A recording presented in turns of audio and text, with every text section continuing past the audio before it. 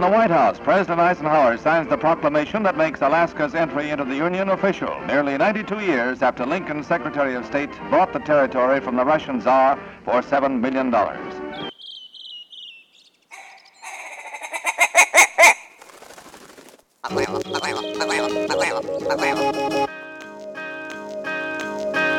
Alaska Wild Project podcast is brought to you by the following sponsors. Barney's Sports Chalet, supplying hunters with the best hand-selected gear since 1963. The exclusive home of frontier gear built for the rugged Alaskan terrain. Your one-stop shop for all your outdoor needs. Visit Barney's today at 906 West Northern Lights. Arbor Digital, the forefront of digital assets, cryptocurrencies, and wealth management, providing a low-cost, research-based investment strategy for Alaskans looking to invest their hard-earned money. Visit arborcapital.io today to put your money to work. Tailored Restoration 24-hour emergency home services, helping Alaskans restore their dreams since 1972. Services include fire, water, mold, post-emergency cleaning, repair, and remodeling. Give them a call in Anchorage, Eagle River, Matsu, or Fairbanks. Hit them up at tailoredrestorationalaska.com. Total Truck and Alaska Overlander, Alaska's premier supplier for custom automotive accessories and overlanding products, providing all-inclusive rental vehicles and trailers custom outfitted to explore the Alaskan backcountry with a unique and convenient traveling experience. Serrano's Mexican Grill, 2 locations, one on Tudor, one on Northern Lights. The Northern Lights location has their new tequila bar. Check it out. Also see their daily specials at serranosmexicangrill.com. TheTreehouseAK.com, located at 341 Boniface Parkway, Alaska's own and grown cannabis and CBD store. Ask the bud tender what the strain of the day is to get your 10% off. The Treehouse, where the culture lives. The Connoisseur Lounge, Alaska's premier locally owned and operated cannabis retailer, located in the heart of Palmer, Alaska. Their cultivated products include Snowcap Romance, Aurora Haze, Super Glue, and much more. Find them at theconnoisseurlounge.net. AKO Farms, located in Sitka, Alaska, built from the ground up with concentrates as their single motivation, with exclusive products such as their sugar wax, full spectrum diamond sauce carts, and more. Ask your local bud tender about AKO. Marijuana has intoxicating effects and may be habit-forming and addictive. Marijuana impairs concentration, coordination, and judgment. Do not operate a vehicle or machinery under the influence. There are health risks associated with consumption of marijuana. For the use of only by adults 21 and over. Keep out of the reach of children, and marijuana should not be used by women who are pregnant or breastfeeding. The Bait Shack, located on Ship Creek upstream of the bridge. Can't miss the bright red shack. They're the go-to fishing gear rental and guide service on Ship Creek. Tight lines and fish on. Come hook into the action with them. Hit them up at thebaitshackak.com. Snow Pro AK, your snow and ice management company specializing in business and residential properties. They know what it takes to keep your property presentable and safe. Give them a call for a free estimate at 280-7098 or visit lawnproak.com. Double Shovel Cider Company, located off of Arctic and 58th. Handcrafted Alaskan-made colonial ciders. They also have a tap room downtown on the corner of 5th and E. Stop by today and taste an award-winning cider. The Alaska chapter of Backcountry Hunters and Anglers. BHA is the voice of our Alaskan public lands, waters, and wildlife. Their goal is to uphold our hunting and fishing legacy while keeping our public lands wild. Stand up today and join BHA at backcountryhunters.org.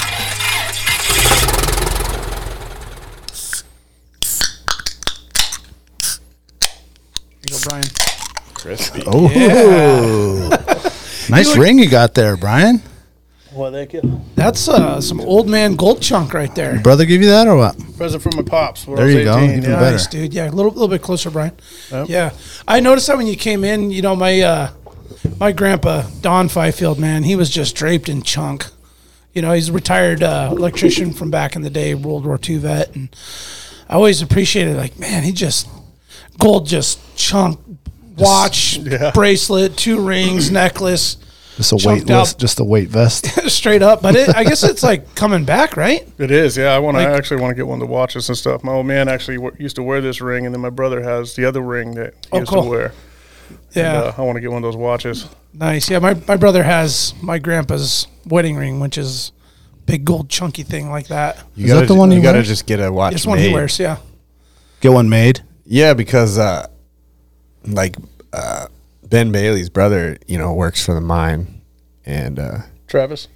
Yeah, and Travis has a watch, and Travis is a skinny motherfucker. So, and they're just all the old watches are so small compared to like a watch really today. thin. So his he has a cool gold nugget watch, but it's like lady style. Yeah, and he's a bigger guy, so you can't roll with that. Yeah. That's very true. You're gonna have to be the extra chunky big. You can't have that first eye watch. You need that white track, watch. Yeah, That's right. That's the goals. That's why I'm doing all this work, is to get a watch. Get a gold watch. Yeah. Nice. Yeah, retire early.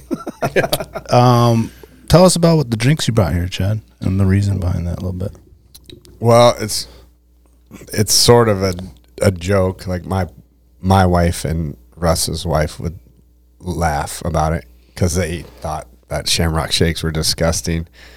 So me and Russ would always get them. Like, we'd be excited for them to come out. Like, oh, Shamrock Shakes coming back. And so Russ's anniversary of his accident was yesterday. So I always rock the Shamrock Shakes. Yeah. And some High Lifes. There I you forgot go. the High Lifes, so. You don't put the High Life classy in the move. shake? No, haven't tried that yet. Maybe next year. The customized float. Yeah. Shamrock float. Yeah. Yeah. Right Rest on, in peace man. to Russ, man. Yeah, what a classy good guy. move, man. Classy move. Yeah, man. I knew Russ back in the day. He was a good, excellent soccer goalie. My cousin lived on the same street as he did, grew up there, so I knew Russ since he was like a little kid.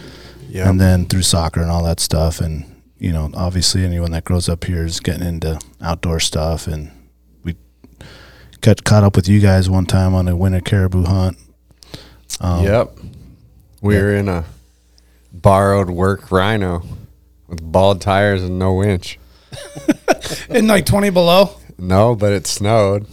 We were supposed to pick up we were actually supposed to stop at Matt Chambers' house and we were going to grab a old Bravo fan cooled but In case there was deep snow.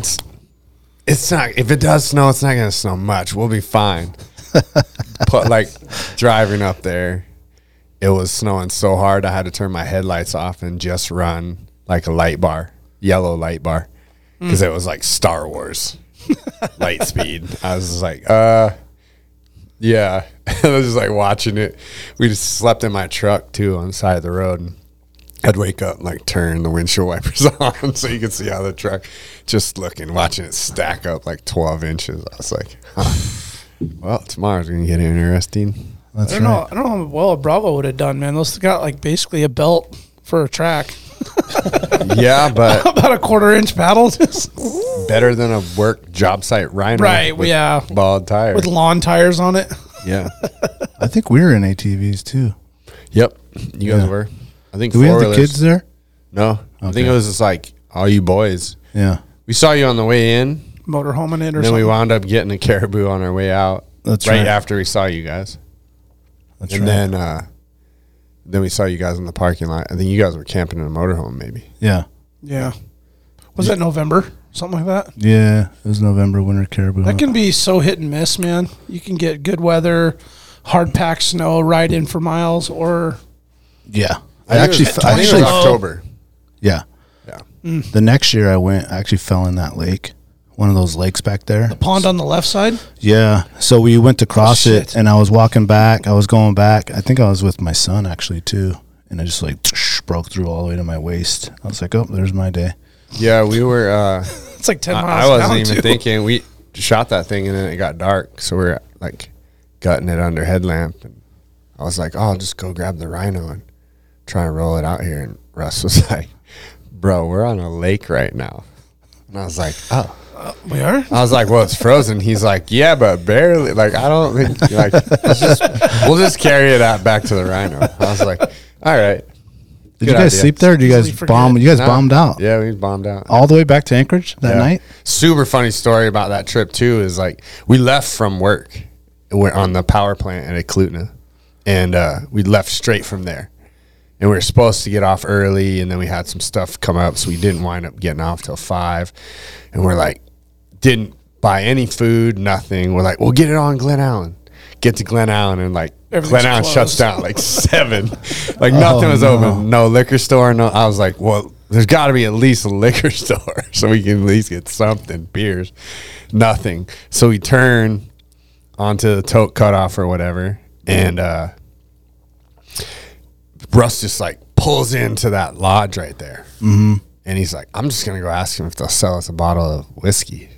Is that the Gakona Lodge there? Yeah. And we walk in, and it was like old Western, like tumbleweed, like record scratches on the radio. Like, and everyone just like slowly turns around. And we were sitting out in the parking lot for a minute. And I was like, dude, it's like, they can't really do that. And he's like, well, I'm going to try. Like, we don't have anything else. Like, what are we going to do? And I was like, all right. We walk in, and it's like, gets super quiet. And Russ is like, hey, I know this is a weird question, but is it possible that you guys would sell us just a bottle of Jameson? And the guy was like, well, technically we're closed for the season. This is kind of like our last hurrah. So, yeah, I can do that. So wow. He's like, here, just come with me. And they go in the back, and I'm like sitting out there. It's like crickets, like dudes staring at me. Russ going to make it back? And I was like, they're like, what are you guys doing? I was like, oh, I got a caribou tag. So we're headed up to like Chistachina. And he's like, or somewhere up there. He's like, oh, I'm the mailman that runs this whole route. And I was like, oh, you probably know the Ellis's then. He's like, Nebezna? Of course. And I was like, all right, cool. He's like, how long were you guys sitting out there in that truck watching us in here? And I was like, well, you can't really see in here, but we were sitting out there for a while. Why?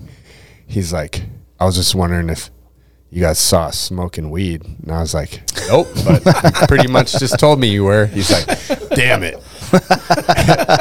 And then I was like, well, if you're the mailman, you probably know where the caribou are, huh? He's like, oh yeah. He's like, but I can't tell you. And his wife's just like, just show him the goddamn video. And so he plays me this video on his phone, and it's like a ton of caribou like crossing the road. He had to stop and let him go. Right. And then he like stops it, and I was like, well, where was that? And he's like, can't tell you. And his wife's like, give me your phone. And she like rewinds it and pauses it on the milepost marker. And she's like, there it is. And that guy was not going to tell me. And Russ finally comes back. Like, I don't know if they sat back there and drank a quarter of that bottle together, but it wasn't a full bottle. It was open. And then we left, and that was it. And I was just laughing I was like, man, that was a crazy experience. That's hilarious. Yeah, he was like, what was happening out there? He's like, man, that guy was just burning a hole in my eardrum. I was like, well, they weren't saying much out here. That seems to be the case when you go to those little places. I had the similar thing when we went on our float, and we were way what's that at the end of the Steese? What's that little town? Circle? No, that'd be toward the border. Oh, man, what is it called? Anyway, it was a similar situation, and we roll in there, and I'm with Steven Peters, actually, and he has his, like, regular, like, Alaska diesel truck with the, HID with the lights, and we roll in, and I went in there to, like, get something. We needed some oil or something, and like, was that you? Everyone just stops and looks at you. It's like, was that you and those bright lights shining in here? I was like, well, we just turned in here. Yep, that was probably us, the only guys here. He's like, what do you got the high beams on for us on here? And I was like, oh, we're just looking to buy some oil. He's like, tell him to turn them down. I was like, it's just the headlight, man. I don't know what to tell you. Adjustable. It's just a jacked up F-350, They're man. either on or off. There's no dimming. It's like, I'll let them know. Turn it down. That's funny. Welcome to Alaska Wall Project, episode 108. Today we have our friend Brian McKinnon from PacBAk in the house. Thank you for coming in. Yeah, I'm glad we finally got together and got this going. Yeah, it was like this was your last chance, I think. Yeah. We had tried to schedule you, and then something came up, and then you had another like investor meeting or something last time we talked in Arizona, and then yesterday. I totally get it, dude. Stuff's going on, man. Welcome, though. Thank you. I'm glad to be here. Yeah, it's badass. You guys planning to go to the Derby? Are you guys leaving for Homer, or are you guys? We were going to, but we looked at the water, and the water didn't look so okay. So, that's why I was asking. We ended up bagging it today, too. Oh, really? Yeah. Well, we're hauling 28-foot kingfisher down, and it's just a bitch to drag a big boat that far. I mean, a lot of guys are doing it. But then we're like, okay, if it snows a bunch, that just complicates everything. Oh yeah. Then the forecast, it's like 4 footers on Saturday. So it's like, fuck, dude. Yeah, I had to go out and get a couple kings. Yeah. Yeah, and it's, if you guys have ever fished that derby and when it's rough, it's just not that fun, man. Yeah. I mean, there are going to be people listening to this going, you fucking Sallies. But, you know, last year it got postponed and we went, you know, from Saturday to Sunday, and it just kind of just jacked up the whole vibe of it. And they did the best they could, but Yeah, I feel bad for the Homer Commerce and all the businesses out there, because Yeah. I'm sure maybe a good 40% of the people are thinking the same thing we are and kind of bagging it, which is unfortunate. And I know maybe they'll postpone it to Sunday or whatever, but for all the like Anchorage, Wasilla boys that go out that way, it's quite a journey, you know, for one day. Yeah, most of the people I talk to are not going either. They Yeah. park their boats and stuff. They're all ready to rock, but yeah. yeah. It was a They mission should do to it come out. where it's like like instead of the next day, it's like the next weekend. I don't know if that would help out. And they even moved the date this year. They moved the date back up to like the original date, because last year was, I think, a Last little 2 later. years it's been in April. Really? Yeah. So it's I think traditionally or historically, whichever one, it's a March fishery. Winter Kings, right? Mm-hmm. April's more springy. I thought that I liked it better in March, but I think maybe I like it better in April. March. Yeah. Well, that's true too. Well, but traditionally we always went down like October, November, you know, and it was always hot. Like before we even started going to the That's when Derby, the we'd fishing's always really go good. out of Anchor and go fish right out there. yeah, It just seems more like winter Derby-ish. Like you get there now, it's really spring and nice, and which is well, enticing for this us. right now would be wintry though. 'Cause, I mean, there's a shit ton of snow. Yeah, but it just seems like the fishing's better, and No, we used to be better. I told you I got that email. That's what reminded me of it, and I tried to check the date, and then realized that that's the day that all my friends get in town, and I Yeah. can't go. No, they the email they sent out showed Homer like no snow, super nice. Oh, okay. Yeah, it all Yeah. melted. It was looking great down there. They were stoked for it, but yeah, it looks like a pretty good storm coming. Yeah. Gusts up to 30 on Friday night. Whose boat were you guys going on? What's his name? Zane Millett, Homer Fishing Addiction. Zane okay. Millett, Homer Fishing. You guys were Edition. gonna go with a guide. Yeah. Oh, Nice. cool. Right on. Yeah, most of my buddies were like, I'm not going to drag my boat down there to go get Yeah. a couple kings, and Yeah. Yeah. it's just too much now with fuel costs and everything. Yeah, it was a lot. Were you guys going to do kind of promotional deal with the cooler, or No, we were just going to go get some content and stuff and Yeah. put it out, but I mean, nothing really major. We didn't really plan it super hot. It was just kind of last second thing. Yeah. A couple of the buddies that I was going to go with a while ago, they backed out, and just kind of, you know, it's Alaska. yeah, it is. never man. know. Yeah. Yeah. And Yeah. Sorry, go I ahead. would say I hate backing out of shit. You know what I mean? Like I'd commit to a trip and go. So it just kind of, I was just a little bit salty about it today. You know, I was like, I kind of don't, honestly, I didn't really want to go through the bullshit. But then I also was like, man, you know, you look forward to this all winter long. It's kind of like a springboard into your summer adventures. Yeah. You know, it's like Winter King Derby, and then Memorial Weekend comes, and you just, you know, we as Alaskans, we have all these traditional weekends and times that we do stuff. So to back out of it just kind of feels like, you know, selling ourselves short. But Yeah. it's probably not meant to be this weekend. I feel like I think it's just what it is. You know. Yeah, I had to call and cancel my hotels and stuff this morning. Oh, I'm sure they got all kind of calls. I called them too today. Actually, I just told them because we're going back down for a hockey tournament in 2 weekends. So I was like, we'll just move the date to. Oh, there you go. To that Oh, one. cool! You didn't have a reservation for that yet. No, I Oh, didn't. so you're not a bad guy then. No, I just moved it down. Yeah. You're like, I "God told damn it." him Phil had COVID. Oh, yeah. You don't want that coming down here. Oh, they were still. Remember last year? Card on the table. They were still weird about COVID down there. Oh, they were. Oh, You're yeah. Yeah, right. the coffee shop, like you couldn't go Oh, in the coffee yeah. shop. They were Oh, still they wearing made masks. everybody, like, yeah, so that's extend actually out. a good one. That's a good one. Yeah. They're Don't still- come down then. They're still there a little you weird go. about it. Yeah. Still Yeah, keep so we're COVID in gonna- your back pocket. My brother and I, we were stoked to go fishing, and so we're just gonna turn around and go up to Lake Louise tomorrow and do some ice fishing and camp up out there and There you go. at least get some kind of fishing going. I mean, I already had the audible. weekend off on the calendar from the wife and kids. So I was like, Yeah. and so did he. So Take like, advantage. yeah, we're still going somewhere. That was a good audible. Yeah, nice little audible. I wanted, before we move on, I want to give a big shout out to Eddie Burke, one of our buddies. I don't know if you guys know Eddie. Oh, yeah. He just was announced he is the rookie of the year for the Iditarod. I want to say he came in seventh place. Yeah. So amazing race to him, and even the crazy story. I don't know if you've read the story how he lost his dogs. I did read on that. Yeah, did you guys read that? Yeah. Fell asleep and Wild, got man. bucked off, and he talked about that. If you remember when he's training in the minnows and he's doing his thing, he said one of the things that kind of get him caught up is you get sleep deprived. So you're just out there sleeping in the ground with your dogs and you don't sleep a lot. But it's crazy to be going however fast, 10, 12 miles an hour, freezing, and just like fall asleep standing up. Like, you must be so tired. It says something right there, yeah. They don't roll like a leash.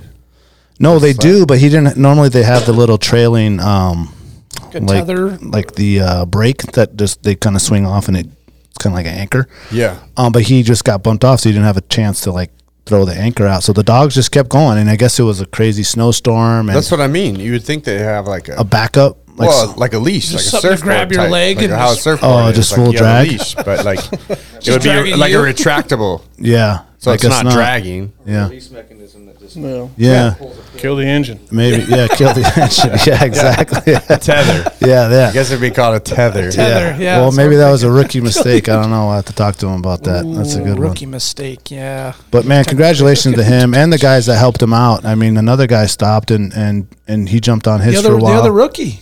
Well, there was two guys. One guy came. Oh, that's right. One guy yeah. came to help him out. I can't remember his name, and he rode with him on his for a little bit, trying to catch up to the dogs, but it was like too much weight for his team. So he jumped off and kept walking, and then the other rookie guy came and helped him out, which is awesome. And how scary is that, dude? You are in the middle of fucking nowhere and it's just, you can't see anything. It's minus 20 degrees, and you just have nothing, like no communication, That's no anything. really the middle of nowhere. Yeah. I mean, it's one thing to be on I'm on the Iron Dog Trail between Squetna and Rainy Pass or something, where there might be some guys just randomly riding sleds. Yeah, But that's like, yeah, because it's not like by the Bering Sea. I mean, those guys are gapped pretty far. Yeah. It's not like a sled dog will be by in 20 minutes. It's not Yeah, like no, they it's could be hours. gapped. Yeah, it could Hours. be 10 hours, 5 hours, 2 hours. And that visual of just falling off your sled and Oh, yeah. dogs go off. Oh, man. Oh, that's what gotta do you feel just Like, awful. you know? Talk about a pit in your stomach, just like he's just barking out the commands, and they're just. I think what did he say? He barked out the command, and then lead dog just turned the burners on, and they just pulled away, started running away faster. Well, you probably can't hear shit either. It's just like blowing like crazy. Well, just think for those dogs, like all those dogs want to do is run, and now there's 200 pounds less. They're just like, Damn. turbos kicked in. It just got easy. Yeah. What's really crazy is that they ran right to the next checkpoint.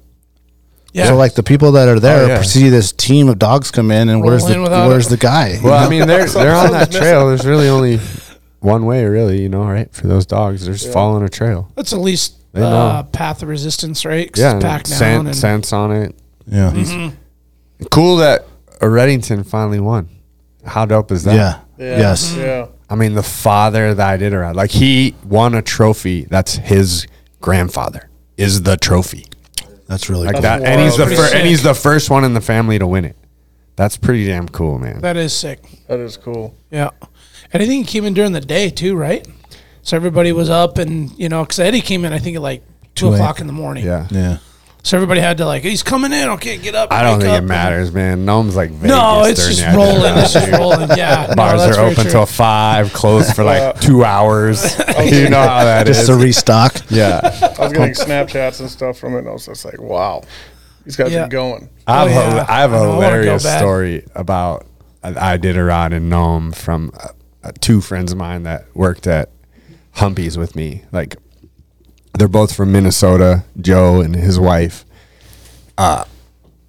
And they have a cabin out at Cashwitna, so they're like pretty familiar with dog sledding and all that. So Yeah. they're into it. So one year they were like, "Oh, you got to go to Nome for finish the Iditarod. It's like it's the coolest party and super fun."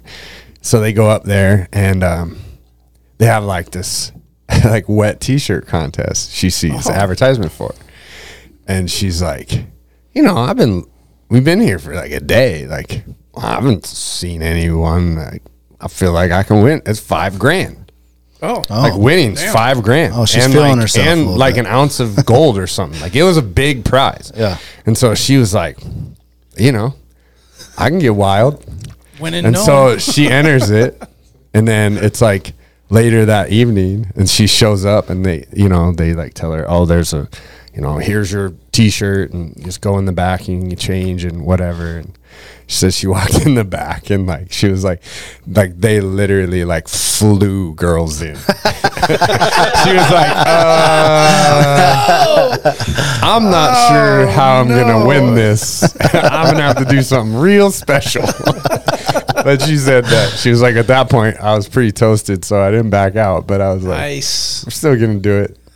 She didn't win.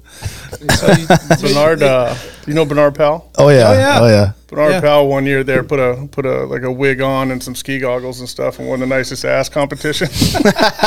Awesome.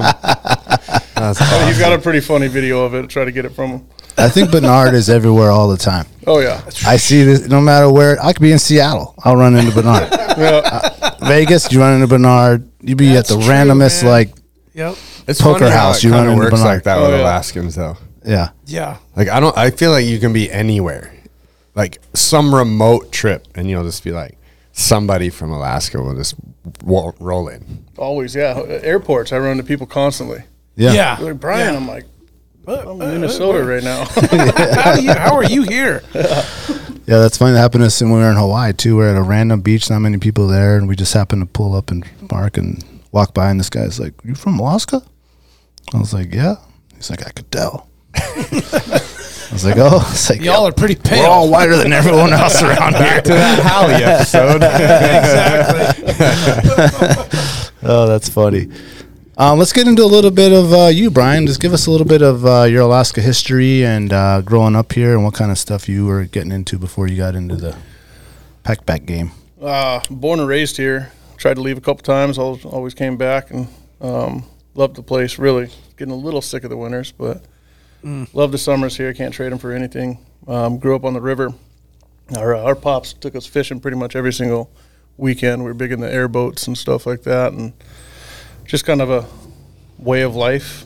Didn't look at it as a job for a while until started my first company, which is Acnuna Technologies, which is based around a safer industrial fueling system, and ended up getting a lot of attention with that, but couldn't find any investment here. It was really kind of a terrible place to try to get investment. The entrepreneurial support system back then wasn't too hot. It's doing a lot better now, but while doing that one, ended up building a all aluminum jet ski just because I wanted one, and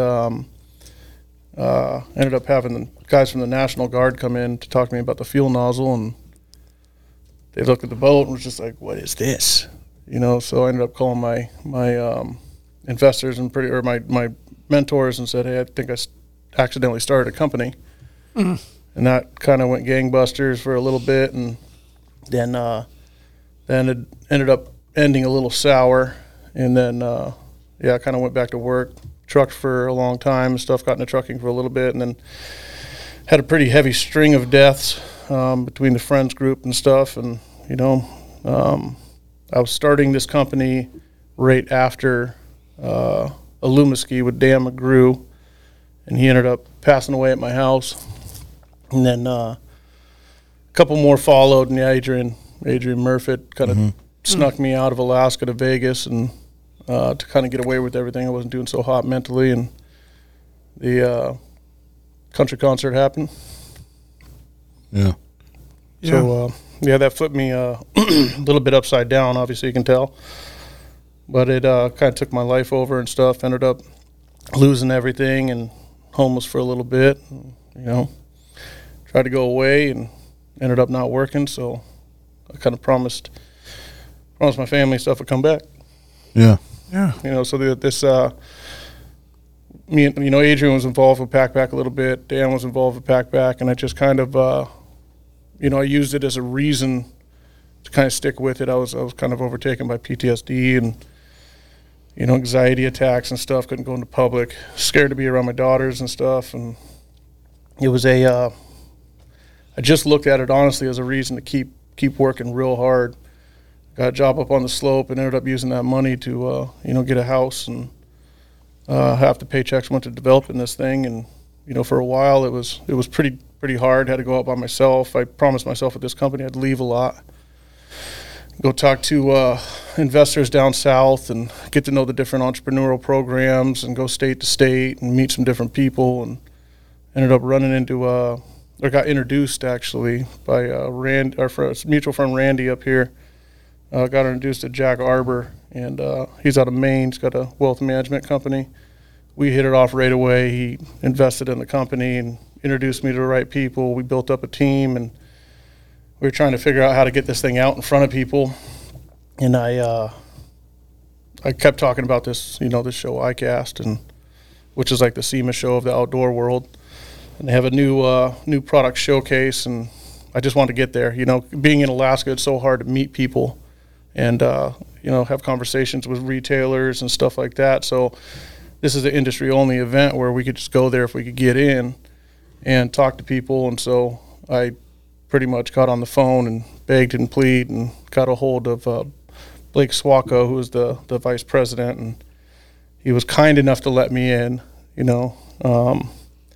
then we get down there, and it was just, man, we walked in, and we were like these tiny people. I mean, like Yeti's got these $1 million booths and all this stuff. Yeah. I'm like, oh my God. So there was like 932 Something like that, yeah. new products, and you're talking, Garmin and Bodie and, Real Fish and All the big boys. All the big boys. Mm-hmm. The first day we got best new cooler against all the cooler companies, so that was like Oh yeah, incredible. it's made a splash. Yeah, it was wild. So we went out that night thinking it was over and celebrated a little bit, and Yeah. walked in a little late the next day, and man, there's people at the booth and stuff, and then we had to rush over. We almost didn't get the thing in to the final. The out of all the categories, they have a best of show, Oh okay. and we just went to watch it. The things that we were going against, I was like, there's no way, Yeah. And we ended up winning that, and it just, man, ever That was since, it. yeah, we were in 40-something different magazines and TV shows and all these different stuff, newspapers, and it just went wild, and it's been amazing ever since. We built our team up. We have a rock star team now of just industry experts, and it's been amazing, and we kind of hit it hard, hit the ground running and stuff. We just signed with Big Rock Distributors, and they're going to, move us, they're going to grow us into possibility of 15,000 stores over the next couple of years. Is that like a promotional Distributor. Yeah, I the mean, distributor. just as far as they're like the pipeline to get you into the big stores, and Well, they what they do is they buy the product from you, and then they put it Okay. in their stores. got it. Yeah, and Okay. so amazing, incredible people. They've worked real hard to just grow with us. They're not Yeah. trying to like push us out. They know that we're a startup. Mm-hmm. We're the first startup to ever win ICAST, first cooler to ever win ICAST. So Oh wow. it was kind of a different thing, Yeah. And then they've been great. They actually just put their first indication PO in, which is cool. It's our first bulk order, and it was we all kind of stayed a bit silent for a second. Yeah. It's a blessing Whoa. for sure.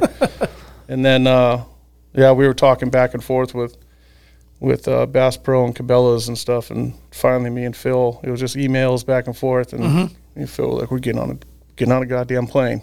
Yeah. We just went there. It's like we're going to be in the area, and truth be told, we were still in Alaska. But he's like, "Oh, you're in the area." I was like, "Well, we're in Alaska. If I'm down in any type of southern states, I'm in your area right now."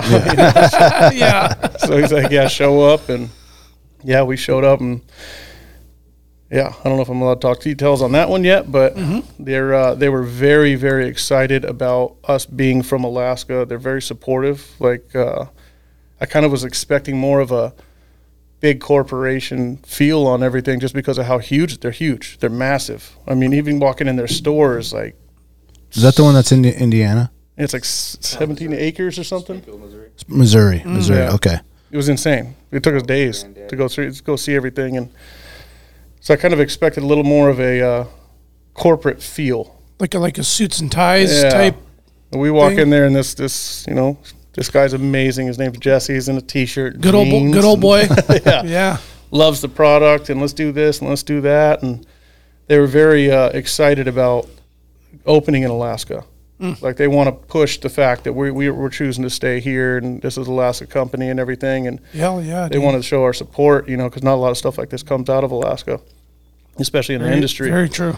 Yep. And so, they even, they were like, we'll sign your map too, so that the little guys around there still have a chance. We can't underbite them or nothing. Yeah. They were very supportive of like local companies. That's cool. Yeah. Really big feel, because we turned down Walmart, Target, all sorts of stuff just because of that, Yeah. Yeah. And it was good to find people like that and to realize that they're so amazing when it comes to entrepreneurship and the economies that they're in. Yeah. Is that So cool. a separate deal than with Big Rock? Yeah. Okay. So they're handling their own, because they got their own distribution in their own stores. So Big Rock, what they do is they pretty much do like all the smaller specialty mom and pops. Okay. All the way up to Bass Pro if we want, but we're the big guys, we go direct. Gotcha. And they're doing smaller to medium stores and stuff. Gotcha. Yeah. Gotcha. I want to backtrack a little bit. We kind of skipped right over the Lumiski thing. I know that, Joe Peters has one. I know a couple other dudes that have one, and they talked him up all the time. Did Joe have the first one? He has that you one of them. actually First one, sold? yeah. Him and Casey Shade, rest in peace. Yeah. Yep. Yeah. So Casey had one what too. did that just kind of fizzle out? Are those still out there? Did someone like take over that thing, or? That was it was kind of a sour story with that. Again, I was going through a string of deaths. So Pulled it up on YouTube too. There you got video of Joe's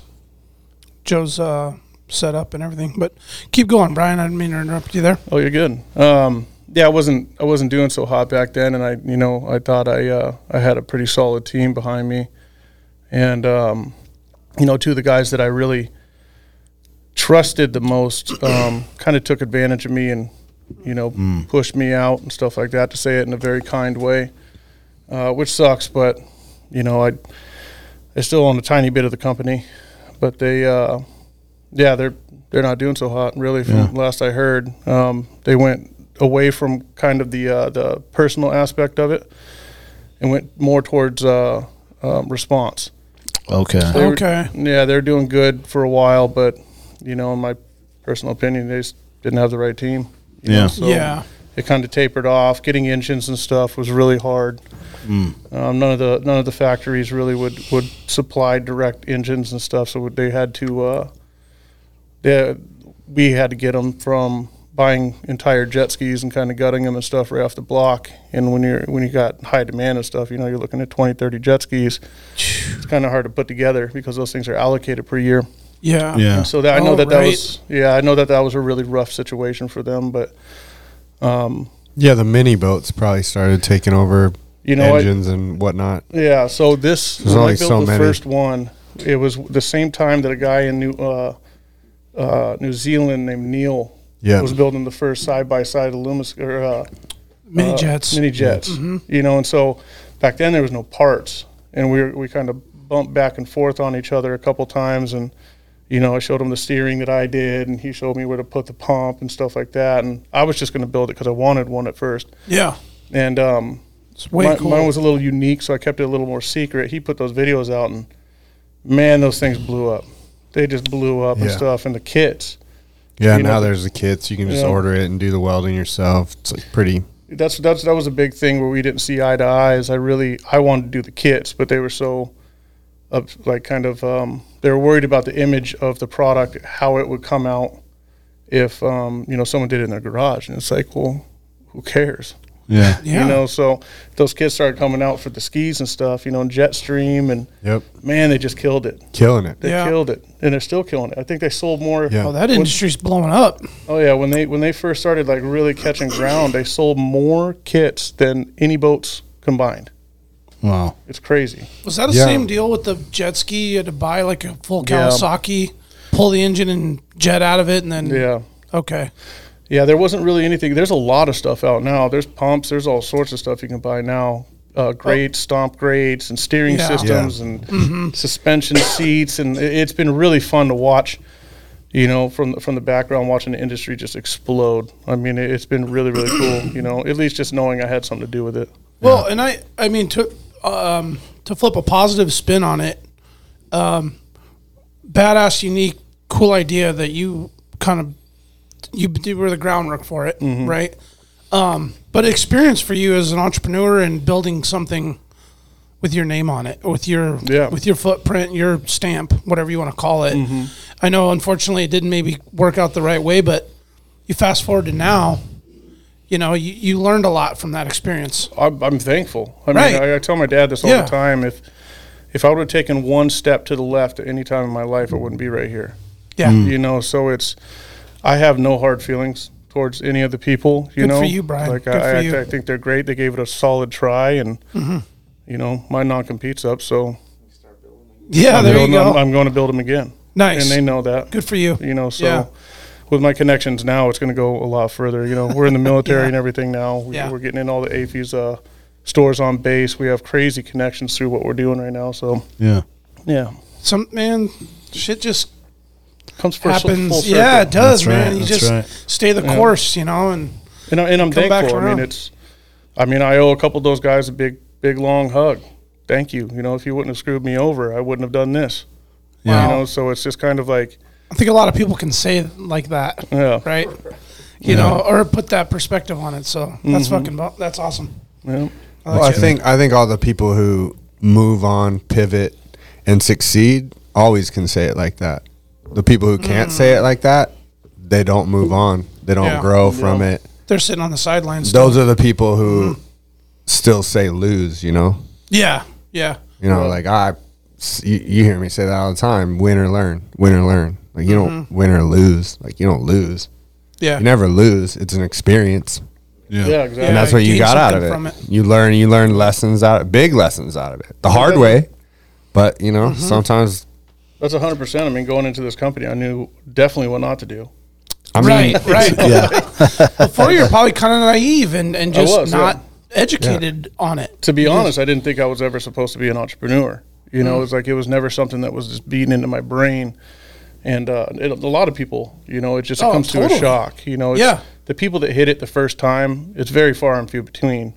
A lot of luck involved there too. Yeah, and they usually waste it. Yeah, they're usually that horrible story. Yeah, the guys that do strike it on the first one. No, most of the guys that I know that are successful business guys, like 100% baptized by fire. Like they learned the hard way, and they took a lot of, and it's risk takers that get that. And obviously you had that, because I mean, you don't even want to build that for yourself if you're not someone who wants to get out and do crazy shit, right? Rapids. So you already so you already have that in you where you're like, I'm not afraid to push the chips in. Like, let's go. Like, it's just money.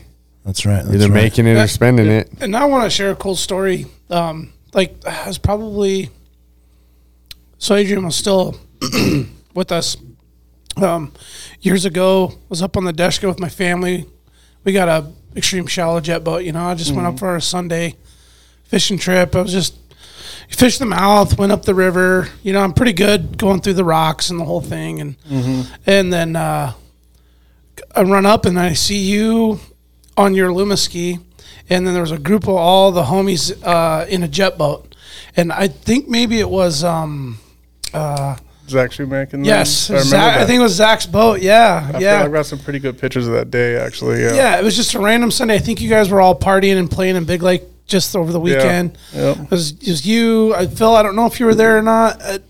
Bernard was on the boat. Adrian, all you guys. You know, Bernard was there. Oh, Bernard was there for sure. Accidentally. But I just remember watching, because they were running up and videotaping you on the Illuma ski, and then we all, you know, congregated there at the mouth at the end. But it was just in the moment, it was just another cool Sunday afternoon in the summer in Alaska. We're all running the rivers with the jet boats and skis and the fun thing. But now, like, looking back on it, it's a pretty cool experience for me to get to see what culminates from all that. So That's what it was all about. Kind of want to man. share that little experience personal experience I had out in doing the fun shit and seeing you guys out there doing it and with your friends and everybody smiling with sunburns and shit. And you know how Alaskan summer. Yeah, exactly. Yeah. And he was wearing a life preserver too, for the record. So. Okay, good. Thank you for that. Yeah. Want to make sure Let's take a quick break and we'll come back and get into some more of that PacBAk.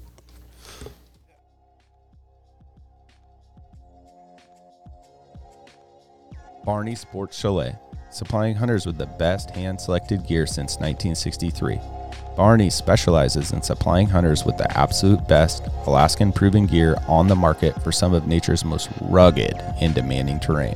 Whether you're headed to the remote volcanic islands of the Alaska Peninsula in search of a brown bear, or the shale-infested glacial valleys of the Brooks Range for Dall sheep, it is critical you choose the right gear for your dream hunt. Don't miss Barney's exclusive brand, Frontier Gear of Alaska, tested from the high mountains of Tajikistan to the extreme conditions of Alaska. These products were designed for high performance and durability. Frontier Gear was derived from decades of experience hunting big game in Alaska. Paired with other top brands, it provides you the absolute best gear selection anywhere in the world. Stop in at Barney Sports Chalet in Anchorage on Northern Lights or check out their custom website and reference tool at barneysports.com.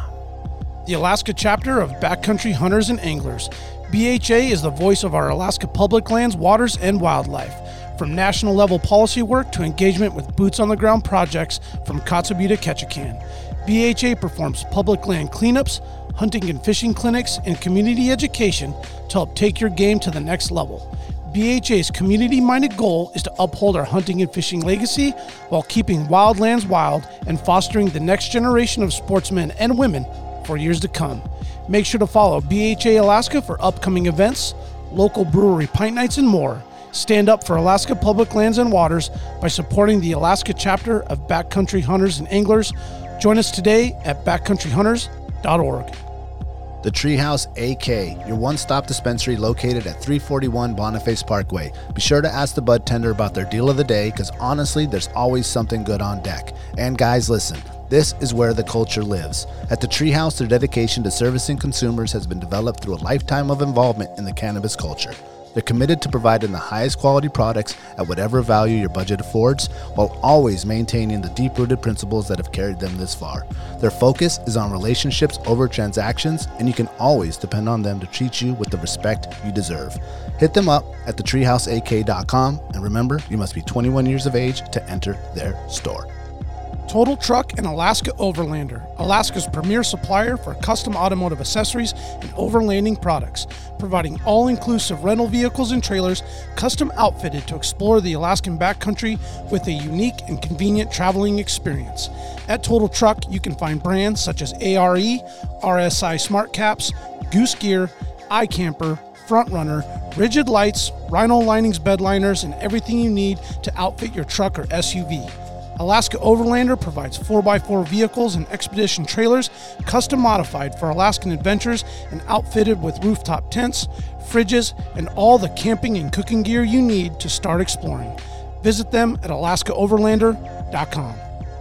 Yeah, Shoemake's come up, man. He's got the big Osprey salt boat now, and I know it was like 5, 6, maybe 7 years ago, him and Bernard went out to bottom of Montague and caught some big halibut, and he was running a jet boat then, and now you see him pulling into port with like he's got a 30-foot Osprey or something. Yeah, him and Kinger went down. I believe got that in Florida or something. Oh, for a crazy deal. They're like partners on the boat type thing. Yeah, that's the way to do it, actually. Yeah, I remember they sent me pictures of it, and I was like, "Wait, how much?" Like it was a once in a lifetime deal. Yeah, that boat's beautiful. So Ben got on his boat too. Someone's divorced, and like, take it. You just catch the right situation, man. Yep. Oh, that's terrible. how it goes. Walk us through thinking about your new invention that you did there. So the Lumiski thing goes bad, and then you decided you're going to jump back into the game here. And what sparked the idea for the initial PacBAk?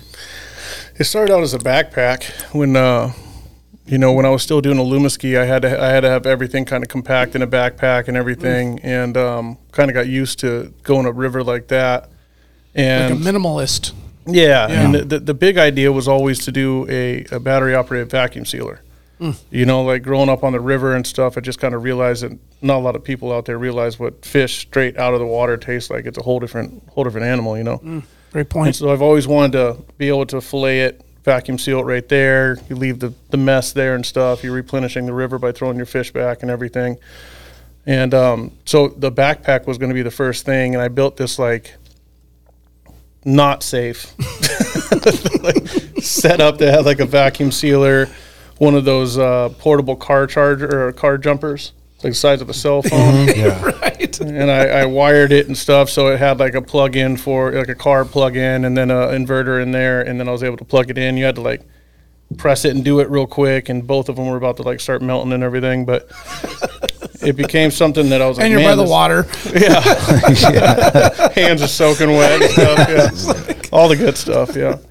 But I just kind of realized that it was a big thing when I took it to the Russian River once, and people kind of saw it and was like, what the hell? How are you doing that on the bank That's right now? slick. Yeah. And so it started out as a backpack. Dan McGrew got into it with me and everything, and we were doing it together, and obviously he passed away. So that kind of got put on the back burner for a while. And then when we were going through it, we always talked about doing a cooler, you know. And so I ended up, you know, again, kind of used it as something to get back into, to look forward to, because at the time I was really, really kind of reaching for something. And decided to go with the cooler first this time. And I was like, man, if I could design the perfect cooler, what would it be? Yeah. You know, and so multi-coolers and everything going out, the table going out, and you know, the cutting board and everything. It just kind of combined it into one 5-in-1 object that just brings everything with it, and then it has, you know, the compartment that holds the vacuum sealer. So when you were first inventing, were you like just taking pieces from something else? Like, how do you even create the first like prototype? To be honest, I mean, there was 100 different renditions before I finally said that's the one. You know, I mean, it started out with the vacuum sealer in the side of the cooler, and it was just a single compartment and really easy. Then I started, you know, like, I was like, man, I want to do different sizes, because I always bring this cooler and then this cooler. And then I'm like, man, I haven't seen really any multi-chambered coolers that are actually separated by insulation. I think there's one more in the market. Mm-hmm.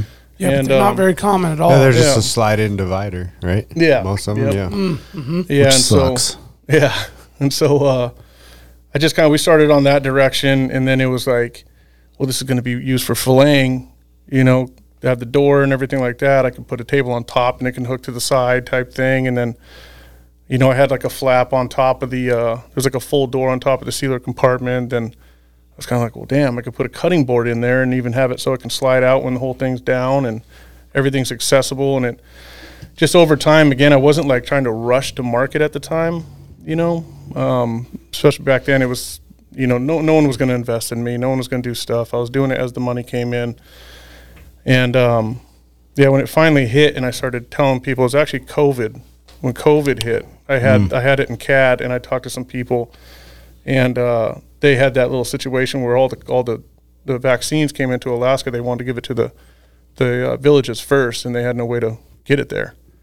And this person ended up, like, knew that I was doing this cooler, and she ended up calling me. I was like, what's going on with that cooler? I tried to get them to front load it and stuff, you know, but they couldn't do that. But that's when it kind of was like, okay, now I got something in this cooler, you know. And it started growing when the medical industry started looking at it. And, you know, I told them it was going to be rotomolded, and they're hand polished before they're put in the boxes and everything. It's the highest quality you can do, and very easy to sterilize. And once the medical industry kind of started looking at it, they started getting heavy on the sealer again. The whole concept of the thing, it's like a mobile administration site. You know, and then with the sealer, they can bag all the used syringes and gauze pads and all that stuff and vacuum seal it, and it's no longer a biohazard for transport. You know, so slick. Yeah, then we got into you know, response and stuff. We're talking to different response companies with the government right now and trying to work our way into there of having a response cooler. And ever I got the new cooler designed, and it's even we're better watching than this on one. YouTube right here. At what point do you decide, like, you really like the model that you're at right now, and then you decide, well, I need to like patent this or trademark this, and walk us through What that deal is I know a lot of people that have a great idea, that seems to be a big obstacle. Daunting. That's the scary part. There's so much thought that has to go into it, and it's not understood by a lot of people. That's where I help a lot of people, honestly. That's like their main question is, I got this idea. Yeah. Where do I go from there? Yeah, 90% of the time someone else has too. You know, even if Yeah. you don't see it on the shelves and stuff, it could have been patented and it got shelved, but that's not bad. Because like if they do have a patent, they never did anything with it, you can contact those people and say, how much for the patent? Now you got a patent. You know, but the scary part is, you know, I think it was a couple of years. I mean, it was like years that it took to get this patent and a lot of money. And so it's a very expensive process. And how they do it is, one, they're going to do a search, and they look at different patents that are out there, different claims, and if it eliminates you all the way, it does, you know. No But red flags, and then now your Yeah, idea and you goes have out to- the window. You have to kind of go down and how risky it is too, because you can always kind of patent something, but it's like little fine details of that. You know, like we have our table and stuff. It's a separate patent, separate claim. Oh, You know, oh and wow. so Yeah, how broad is your patent on this? Is it it's pretty broad. any cooler with a vacuum sealer? Yeah. It's pretty broad. And then we separated them. They're patent pending separate right now, the sealer and the cooler separate. And then we went patent pending on the new one right now, which is, I can't wait to start being able to show it. But Yeah. the first thing you have to realize is you have to go in, you have to look at the patents that are already out and the claims that are already out, and see how hard it is to fight. Is it worth to patent it? You know, and you also have to sit there and go, okay, well, how big is my market? You know, if it's a very specified product or like a tool for a certain thing, it's almost not worth it. You know, the money and time you're going to spend on patenting the product, it's almost not worth it. You know, Yeah. and it's how much is it going to take to develop too? Like, do you have $250,000? Probably not. Right. You know, so Yeah. can you find $250,000 in, you know, a couple months? No, probably not. So the easiest way to do it is to look at it. If you have a bold patent in it, you have a huge market, and it's a very in-demand thing, go for it. Spend the money, have the fun, do all that stuff. It's worth the risk. It's worth the risk, you know, and especially if you have a patent in the end, and there's other huge companies that are making similar products, you can go license it to them.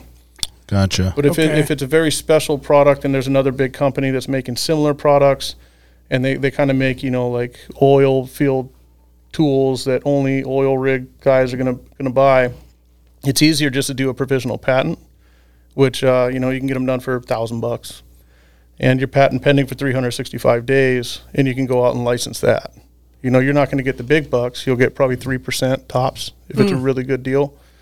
But if you have a patent, you have a prototype, you have molds and stuff like that, you start ticking up. You're upwards to 10% royalties and stuff with a nice kicker up front for, you know, so they can have the exclusive on it and whatnot. You know, but it matters. It matters kind of on the product. There's a lot of thought that goes into it. Yeah. So sometimes it's just not worth it. Sometimes speed to market is your power. Gotcha. Yeah. You know, Gotcha. You said you mentioned something. You said it had it in CAD. CAD. CAD. CAD. What does that mean? 3D CAD programs. Okay, like the Yeah. design is all set up, the measurements and blueprint. all the. Okay, got it. Yeah. Got it. Yeah. Got So it. you can just give that to a manufacturer and they can build it off your CAD program. Gotcha. Like Gotcha. two spec. So you taught yourself CAD. Yeah, I taught myself CAD and everything. This one, I mean, I Oh, so started. you were doing- actually messing around on your own laptop, like Yeah, I mean, blueprinting it out yourself. I hired people this time after a while. Yeah. When I realized it was kind of going to go somewhere and stuff, but like Yep. my fueling system and everything, I designed that myself, and like we have different Alumiski stuff that I designed and stuff, and I didn't get huge into it. I like the people I have that I work with now, my engineering team, are Oh yeah. it's unreal to They watch do it them for a work. living. Oh yeah, Yeah. it's incredible what they can do with that stuff, and they could test it. Oh Like they right. build the thing, they do stress tests and all this stuff in CAD, and they're like, well, we got to add more plastic here, and Reinforce it there. it's crazy. Yeah, It's yeah. crazy. Yeah. Wow. Yeah, CAD's pretty wild, but it's a long process. I mean, if you have a new product going to market, it's a little daunting and scary. Yeah. You I know, bet. it's I have to tell people all the time that, you know, different companies I mentor and everything, fantastic products come out of Alaska, but it's 10 times harder here.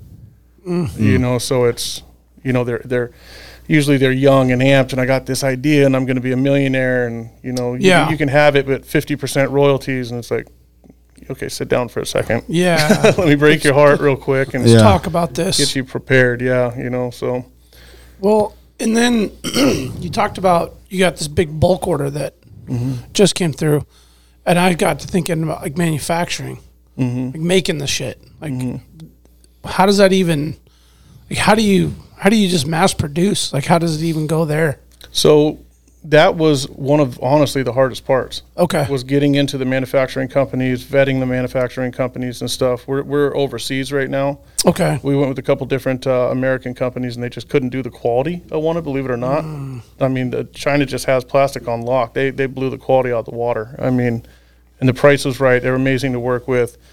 The company that I'm working with actually makes a lot of the coolers that you buy. Believe it or not, and they're just amazing. They've got it down.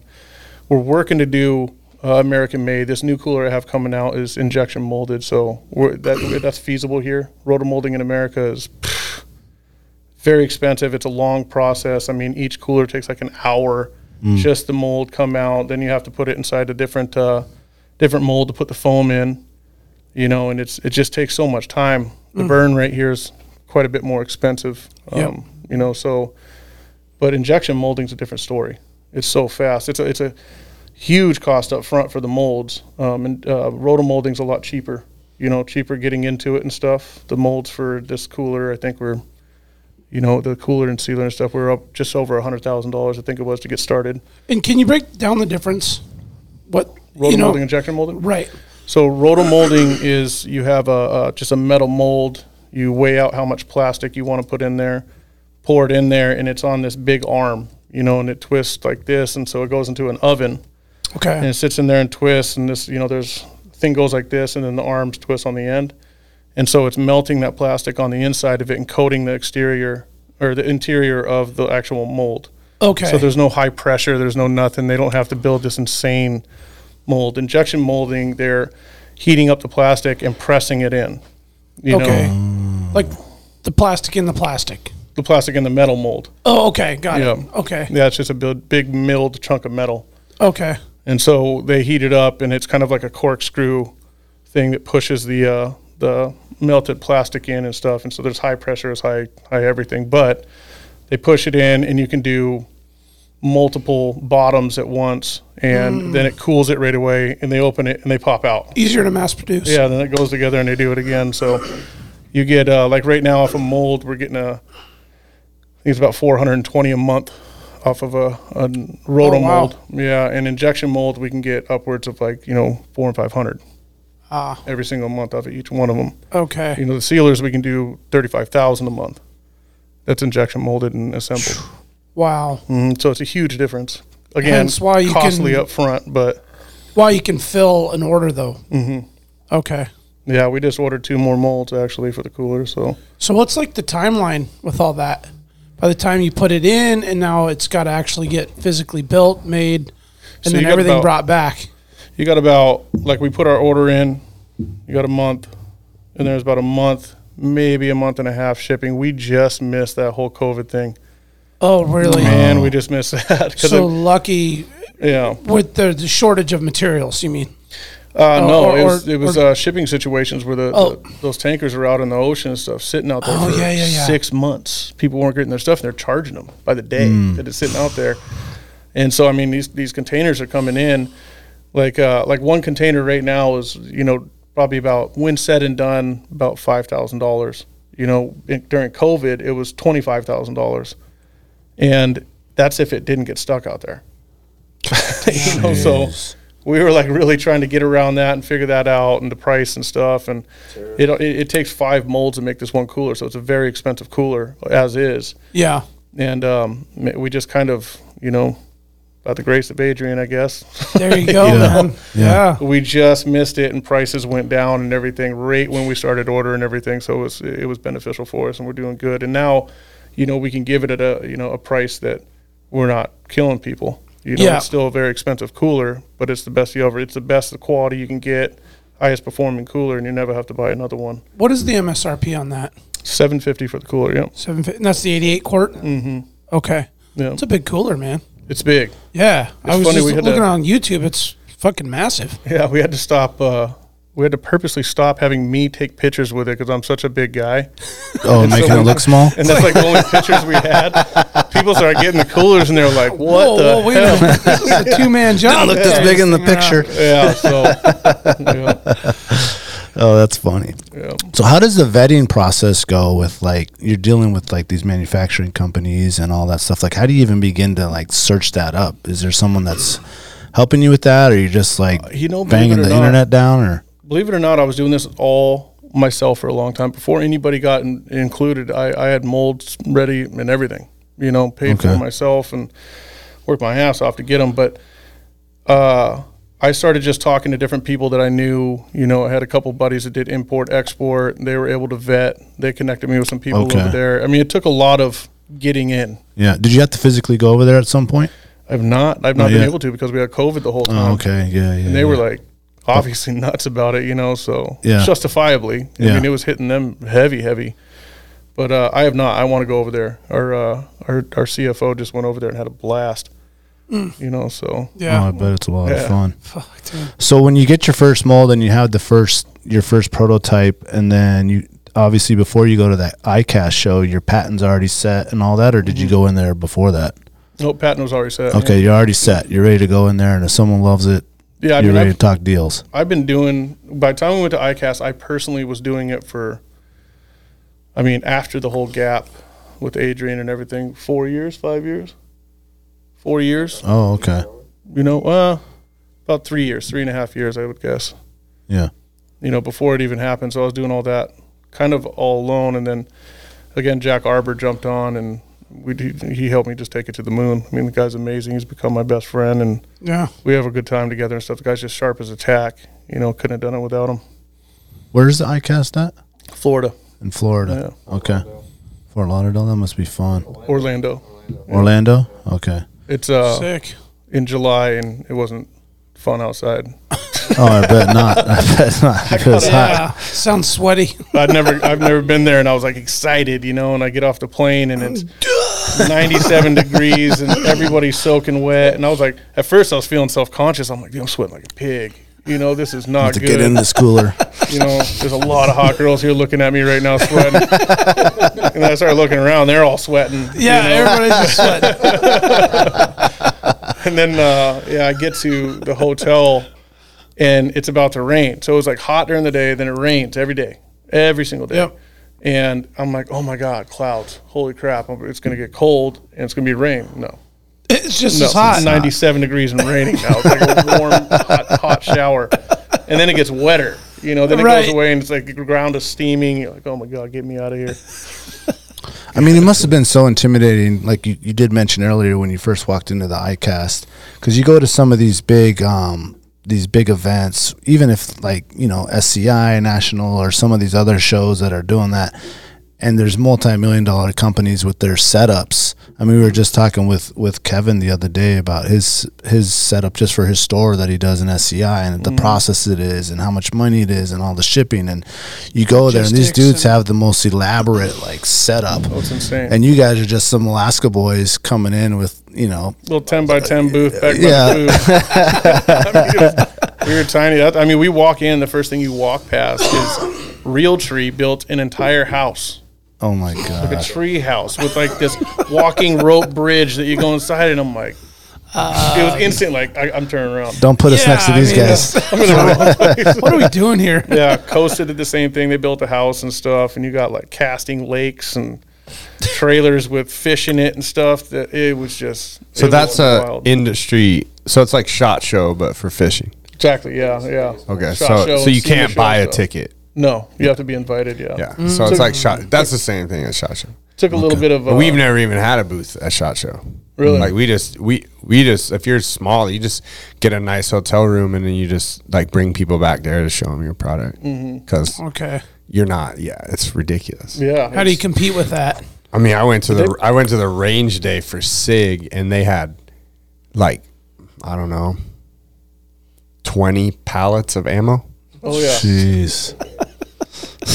and that you could just like shoot. I mean, we were on Ron got us passes, so we were on the military stuff, so we could go shoot just like full auto and just like dump magazines. Yeah. Like, Endless ammo. at the most ridiculous range I've ever been to, they had like 15,000 yard bunkhouses. Like, it was insane. And wild, man. the stuff they build just in the show, like they got to be there a week before. And it's like, just it's as elaborate as a stage for a huge concert. Yeah. It's insane. Yeah, $1 million. And I couldn't even imagine for the fishing, because guns is like just build a wall to put shit on. Like, they're like literally, you have like a aquariums and 15,000 gallon tank that you can be catching bass. Yeah. They set up these whole stores, and it's like TV walls and like all this crazy, and it was really intimidating. Yeah, it was cool. That's why I think the what's it called, the story went so viral. You know, was like these tiny little people came out of nowhere. Yeah, and won. Yeah, I mean, even the after parties, like Costa. Bring that mic a little closer. No, that's the best part is the after parties. They rented out Top Golf and had like a live concert, and then we went to Smith, rented out a whole bar with a live concert and everything, and it was just, yeah. Yeah, we went to 511 and they fast roped in like 3 dudes out of a helicopter. Jeez. Wow. Like, that's how the 511 guys showed up. Like, fast roped out of a helicopter. That's like hilarious. down Badass, man. the after party. It's like, okay. Yeah. So is the setup going to be a little bit more elaborate this year? A little bit, yeah. We're building that truck, and that truck's going to be in there all opened up. Oh, okay. Yeah. We talked about that before the show. Let's let the listeners know what we're talking about here. So it's kind of actually a funny story. When I was still by myself, I had no marketing money and stuff, but I've kind of done this with a Lumiski, kind of skimping by financially, and I knew that I could do like a tour, and so I was going to suit my truck up and stuff with a bunch of cheapest stuff I could find and hit the road. And YouTube, like an Alaskan entrepreneur giving it his all and going out into the real world and going and fishing along the way and everything and making his way to ICAST. That's how the whole ICAST thing came up. Okay. And I ended up not doing that. I wish I would have known that I was going to win the whole damn thing. But I ended up getting investment and things started to get real. And we were going to do ICAST the next year, and it honestly just didn't feel right. So now that this all happened and everything is blown up and stuff, again, the story just went viral all over the world. We're getting a new truck, brand new truck. We actually were going to use my truck, and got a hold of a couple people. We got a hold of Dan at 4 Wheel Campers, and they have just been incredible. Sent out an email. He responded right away. Loved the story. Let's do something. We talked on the phone, and within 10 minutes, he's like, I'm in. Let's do this. And talked to the guys over at Fox Suspension Brands, and they want to do a lift kit and everything. And so we got some. You can't have no regular. Yeah, we're gonna do this thing up, and I designed a bumper for the back and stuff. You guys will see that later, but we're gonna do it. We're doing this thing up. We all teamed up on this truck and everything, and we got our big release into Bass Pro and Cabela's coming up here in May. Up here? Yeah. Oh, okay, right on. And so we're gonna do that, and then I'm hitting the road. I'm gonna go out. Started off at our local stores. Yeah. In the parking lot, everybody check it out, see it, and then head south. Yeah, so head south, and I'm just going to act dumb, teach me how to fish here. We're going to go into the stores that we're putting our products in and talk to the professionals there, treat me like I'm 12. Yeah. Set me up with some lures and stuff, and where do I go type thing, and then, kind of living out of the truck and going to different camping situations and stuff. And, 4 Wheel's been absolutely phenomenal with it. Stuff they've already talked about setting us up with some of their influencers and everything, and then we're going to get the ICAST, and then the truck's going to be in ICAST in the booth, and after that we're going to work our way up the East Coast, and then kind of go across the top and do the winter months down below, do some coastal fishing. We're going on a 78-foot Viking in Cabo, and one of our investors has this boat called the Salty K, and it's just sick. Yeah, I'm pretty stoked to go on the yacht. So you're not on the slope anymore, are you? No. Okay. I officially pay myself. Nice, man. Took a long time, but I mean, I honestly, I got my first check. Not even.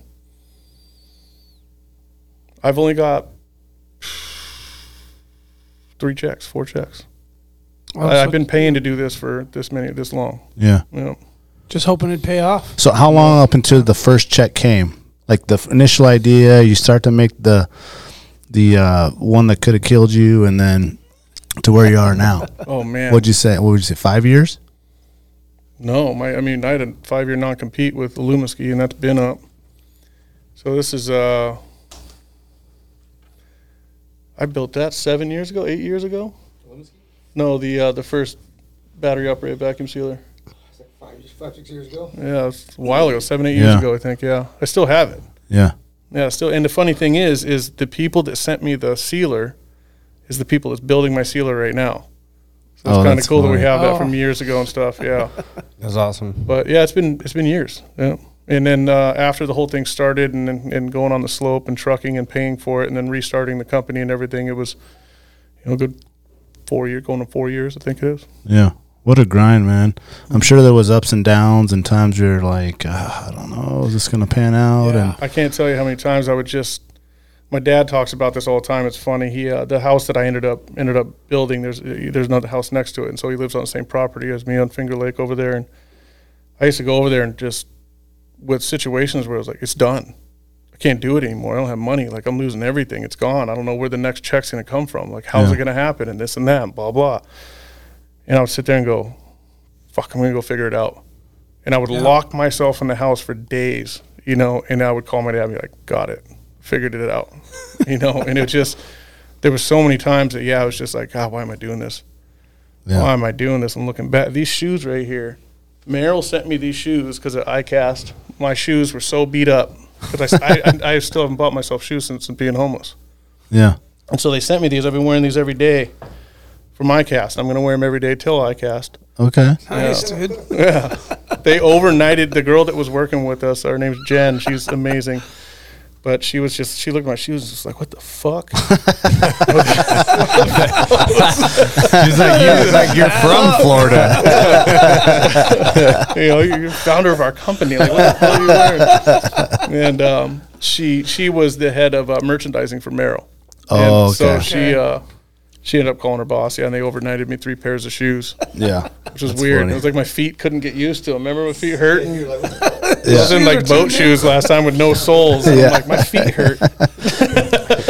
Are there other trade shows that maybe are as close to ICAST, or obviously that's the top, but are the other ones that you guys are going to hit up as well? This year we only have ICAST really planned out. We're still a small team, and products don't usually get in Bass Pro and Cabela's this fast. They don't get in Big Rock this fast. Mm-hmm. It usually takes a couple years of being on alternative shelves, smaller stores and everything. Gotcha. But I guess me and Phil are just really good at talking, that's all. So we talked him into it. So They didn't look at your shoes, that's why. yeah, right. I Yeah. actually showed up in a Yeah. Kelsey red T-shirt. Yeah. It was awesome. But between those guys, it's even this first order, we looked at it and went, okay, so we're just going to focus on that for a little bit. We're not pushing a ton. Yeah. I'm going to do everything I can to support, 4-wheel campers and stuff. They're in a lot of different shows. So if I can ever be in what they need me to be in, I'm going to be in there for those guys and stuff. I want to promote their products. They're just incredible. Same with Fox if they need me to be there. But the only other one I think next year we're going to do is the outdoor show in Utah. Okay. Yeah, the outdoor expo. Yeah, it's huge. Big one, just like ICAST. Okay, gotcha. With Europe as well. Oh, ICAST Europe, yeah. Oh, they got a whole Europe division. Yeah. That makes sense. Supposed to go to Mongolia in October, fish taming. Yeah, Oh, really? with the president of ICAST We met Europe. at ICAST. Oh, right on. Nice. Unbelievable guy, man. He runs a Super, big super outfit. cool guy, yeah. Yeah. That's right on. Let's take another quick break and we'll be right back. Yeah.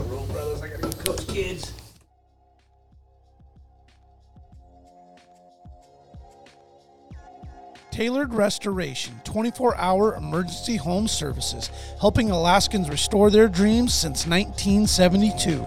Services include fire, water, mold, post-emergency cleaning, repair, and remodeling. Tailored has an emergency response number with trained professionals available to help you at any time, day or night. Give them a call in Anchorage, Eagle River, Mat-Su, or Fairbanks. Make an appointment today at tailoredrestorationalaska.com. Since 2008, Serrano's is Anchorage's own new generation of Old Cocina. Their menu showcases the passion and love of their rich heritage and unique family recipes that have been passed down through the generations. Serrano's goal is to embrace and display trad flavors using the best ingredients that are available. They focus on making everything from scratch daily. In-house menu includes handcrafted corn tortillas, salsas, carne asada, and chorizo.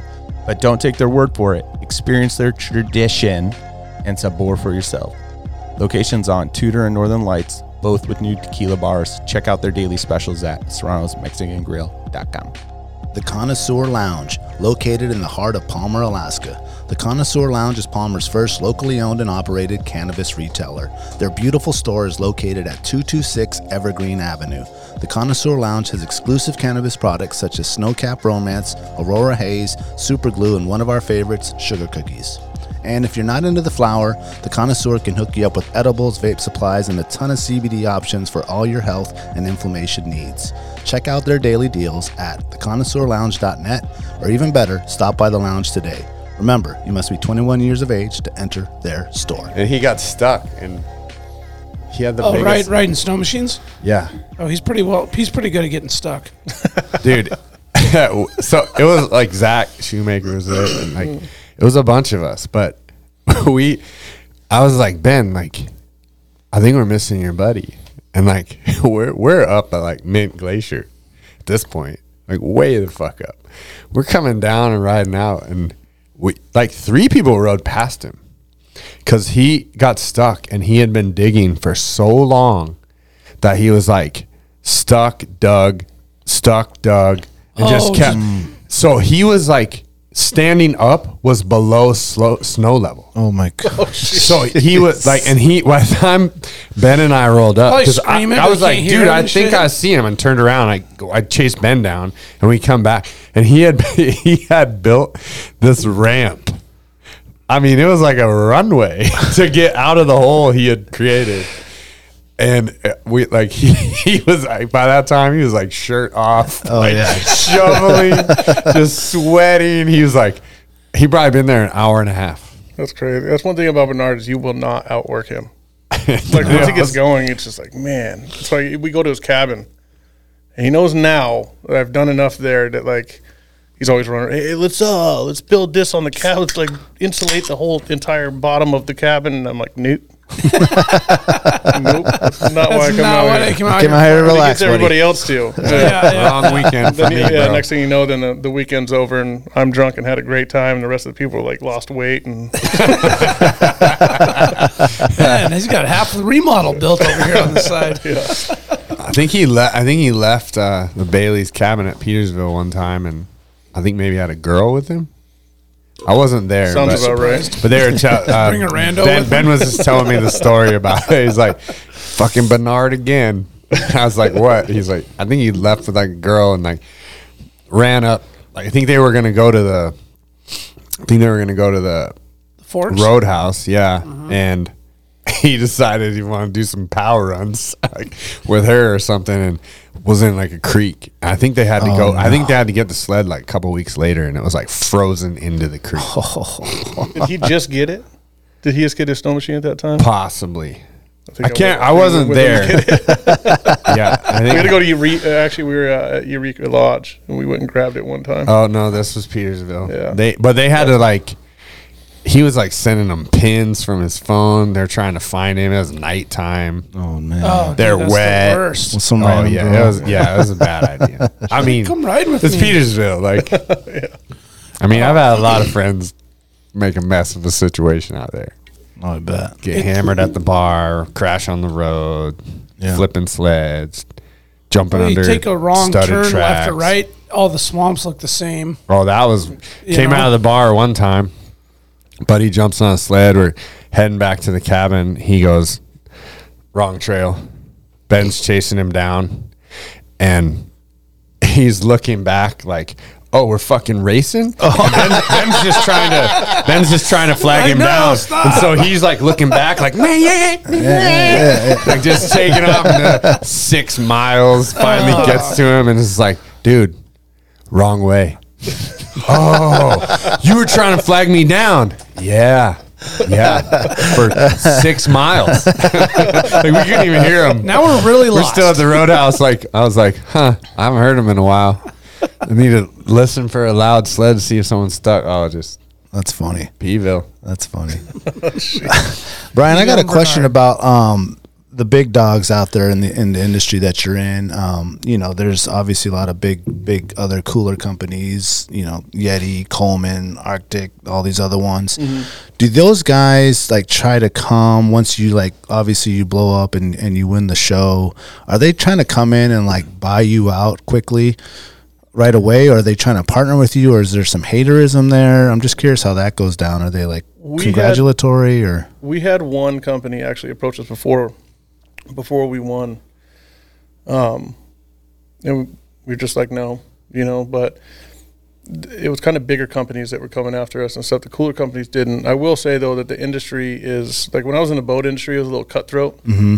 Like if you went into the general area of where they're building the boats, you know, there was awesome people like the Riddles are incredible and stuff like that, you know, in Woolridge Lewiston and you know, Bryce Johnson, I think it's Bryce something from Custom Welds.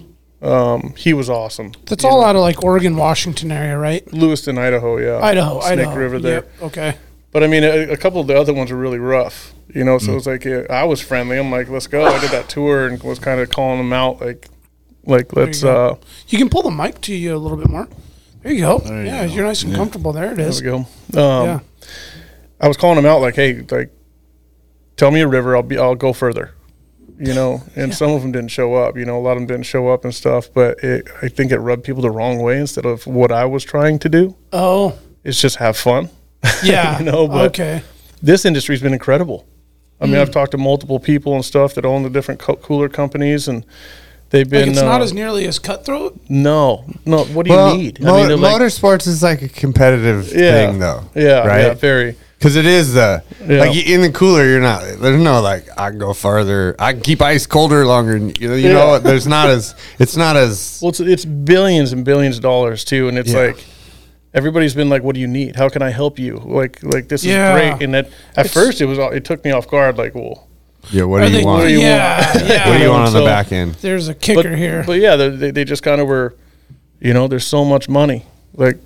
Have fun, there's man. enough for everybody to eat, right? Yeah, let's go. I have a question though. How many people got fired from Yeti and these other companies for not coming up with the idea when they saw your idea? Like, how many people when Yeti's CEO walked over to his design team and was like, "You're all fired." Like, why don't we have that? Yeah, I think they got enough. Yeah, they do well. Yeah, they're just fine. Believe it or not, they make more money on their drinkware than anything. Oh, I bet. It's crazy to think about, And they come, I mean, just today I was struggling with a stupid new one that they came out with. I couldn't open it up that we got at the locking one. The That's the best one, though. It is the best. It doesn't spill. Yeah. It's twist on instead of push in, and it has a locking slider. Yeah. No, I was happy about that. But it was a little, I was having trouble figuring it out at the sheep show. Like a learning curve. But, you know. Yeah. But, I mean, for them to, like, you know, eventually... I mean, they come out with like a new one every year, like a new just coffee cup, or a new water cup, like a new color. The thing about Yeti is a marketing company. They're not even a manufacturing company. They're a marketing company, and they're so good at what they do. Yep. I mean, it's definitely like the people that I look at, and I'm like, man, dude, like that's them. Yeah, you know. And then like Dometic is another one they're doing high tech stuff and battery operated coolers and freezers, and so they're definitely like my. The people I look up to, that's where I want to get. Like and big brother you're looking up to. They've been great. I mean, I went to the Yeti booth at ICAST, and they were open armed. Yeah. You know, it's funny. I was actually talking to one of the guys that was up front there, and again, we went to watch who was going to win the best of show. Like there was nothing none of us were like, we're going to win this, Yeah. And so we're bullshitting back and forth and everything, talking about coolers and this and that. Here's some advice, and talking about marketing. And I was like, oh, they're gonna say the thing. I got to go. And he's like, what's going on? I was like, I'm going to go win this real quick. And we both ha ha ha ha ha ha, laughed a little bit. And we ended up winning. And when I walked back by, he's like, what happened? And I like held up the trophy. He's like, are you kidding me? Oh my goodness. First cooler to ever win. It's like 70 something years or something. That's wild. awesome. My first startup to ever win. Yeah. What is a typical product that would be more of a popular item to win something like that? Like we went against like Garmin's new fish finder. Like we went against Bodie's new fishing kayak, was like a big one. That one, I thought Bodie was going to win. That thing was gorgeous. It was beautiful. Yeah. The owner was actually very devastated when he didn't, but that's what I thought was going to win for sure. But they have new lures and stuff. Okay. Lures have won it real kind of like, you wouldn't think that lures have a lot of technology in them and stuff, but They do. wild. The design that goes into making a lure swim and stuff like that. And fishing rods. Yep. Certain fishing rods, they're lightweight and stuff. It's crazy to think about. I learned a lot in the industry where I walked away from there not looking at fishing rods the same. Because looking at the different ones that entered, to me, I'm like, Walmart ugly stick. Yeah, fishing rods are rods, right? Yeah, we're salmon fishermen. Yeah, right. Yeah, So these things are It'll all work. Yeah, $1,000 rods and stuff, like bait cast rods, and I'm like, there's no way. But then you're there and you're able to talk to them and what the technology and what went into it and why and the manufacturing process, and they don't break and they're, a quarter of a pound. There's one that you lifted up was like that one. The best new rod was like, it was weird. It's like it wasn't even in your hand. That's crazy. But it's got a lifetime warranty because they don't break. It's wild. Yeah. If anybody knows about flipping a ugly stick, fucking shoulder just like, oh my God. That's exactly what I thought about. Those don't break either. Yeah, but I mean, just hour and a half into fucking however many flosses that you just. I mean, did it's Sage bought Reddington, so but I have a pro form with them, and I don't own any Sage stuff. I buy Reddington. Yeah, it's like I fish salmon. Yeah. Like, what do I need? I just think of that stuff as like that high end stuff is like those guys really have to like have perfect presentation for fish that are super hard to get to hit tarpon and bonefish and like that type of like for Steelies. salmon. I'm like, dude, we're flossing. I don't even need a Reddington for this. Like I can do this with anything. Well, that's the thing that I noticed down there too is a lot of these people down in the States. I mean, the big time fishermen, like up here, we grew in diapers, man. We're out there fucking with fish, and it's like whatever gets them out of the water, you know. Down there, it's about like it's almost like customizing your truck. Oh, it's yeah. Like, do you need it? No, but these guys have to have the best of the best stuff, and that's their hobby. That's why they spend the money on it. Yeah. It's like, I got that new rod, and the guy's like, oh my God, what does it do? I don't know. But you have it, and I want it now. You got better stuff than me. Yeah. Yeah. So, does a bass boat really need to go 75 miles an hour? Just on its ass. If you're tournament fishing, it does because you got to be first. But watching those guys, I don't know if you've ever went to a whole shot for a bass competition. Yeah, my buddy's nuts. a competitive bass fisherman. That's wild, and I laughed about it. When he told me, I was like, well, yeah, of course. Like, seems like anyone could do it. Like, all you do is sit there and do that. Just slam those things in the boat as fast as you can. It's barely fishing to me. But then, when you go with them, it's like, oh yeah. You guys know, like, you got 3D maps at the bottom of the lake. And know where every piece of debris is in this whole entire lake. It's crazy. The fire suit with all the patches and the logos like the NASCAR drivers. 100%. That's awesome. I was telling my son, I was like, you can get a legit scholarship for fishing. You can. Yep. And cornhole. Don't forget. Cornhole too? I didn't know that. You can get a college scholarship for cornhole now, bro. Maybe get the double scholar. All right, there you go. Something to aspire to. Yeah, we were in Missouri at the boat launch at like the Ozarks. And one of the guys pulled up, and he was a high school fishing teacher. I was like, man, I grew up in the, Right? how do we not have that here? I know, right? That's wild to me that they. How's there not a dude in UAA? Well, that's didn't teaching they? how I to mean, floss? you're in school district. Didn't they get rid of like wood shop there for like a year Yeah. or two? mm-hmm. Yeah. No. And then they had to bring it back. Obviously, it's like, why? You're just gonna get rid of that? Like, Yeah, that's ridiculous, man. I mean, people in Alaska probably like if you want to have wood shop, this is probably the one state.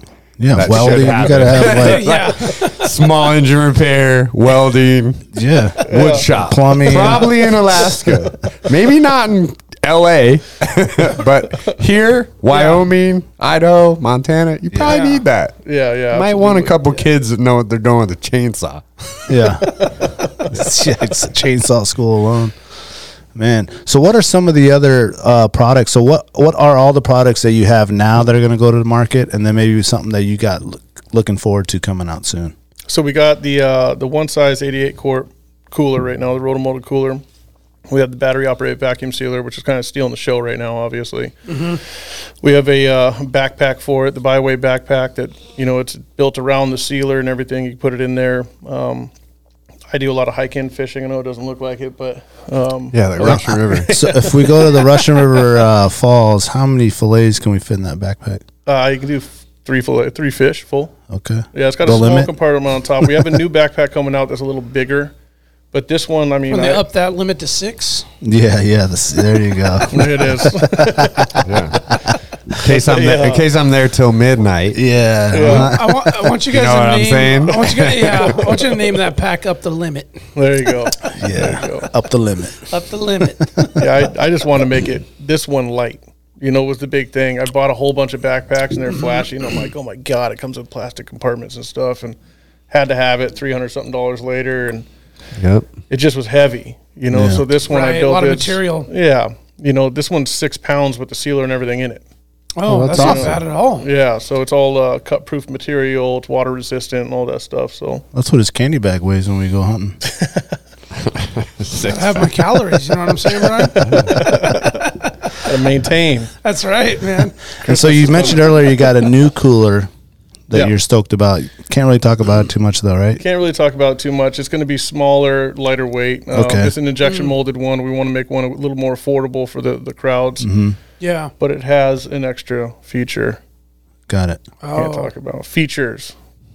stay So- tuned. Yeah. Stay Yeah. tuned. Yeah, it's pretty exciting stuff. And then the one after that's even better. Yeah. Any plans to do any soft cooler stuff? Yeah, we looked at that. So a lot of the stuff in the industry right now, like those soft coolers and everything, you can just buy them and you Yeah. put your name on them. We're going to market Oh. and putting our own stuff out there. We have a really high standard for our own brand. So we want to really kind of create our own stuff. If you look at Yeah. most of the soft coolers, it's the same thing with different straps and stuff like Yeah, that. yeah. Bigger buckles or Yeah.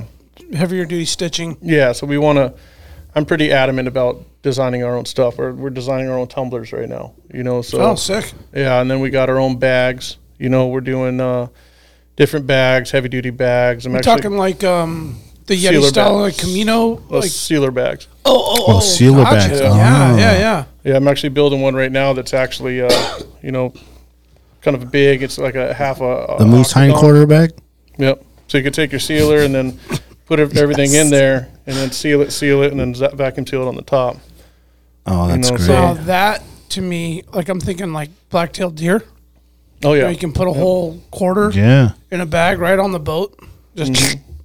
Boom, sealed. right to the freezer. Yep. Dude, I want the backpack so I can do my annual first salmon ceviche. Yeah. So you guys can get some more hate mail. Dude, You're gonna get worms, bro. I gotta hear this. Yeah.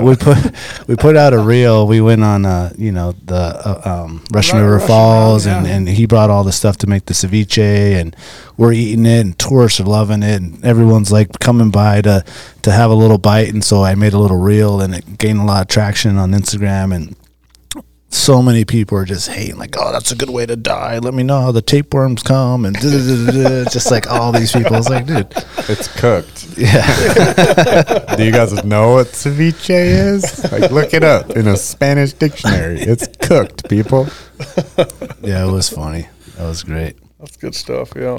So what are some? I have a buddy right now, and he's going to be coming on the show right now, and he has a similar, well, not similar, but he has a invention that he came out with, and he's manufacturing all his own stuff. It is in the fishing industry. It's nothing like what you got going on.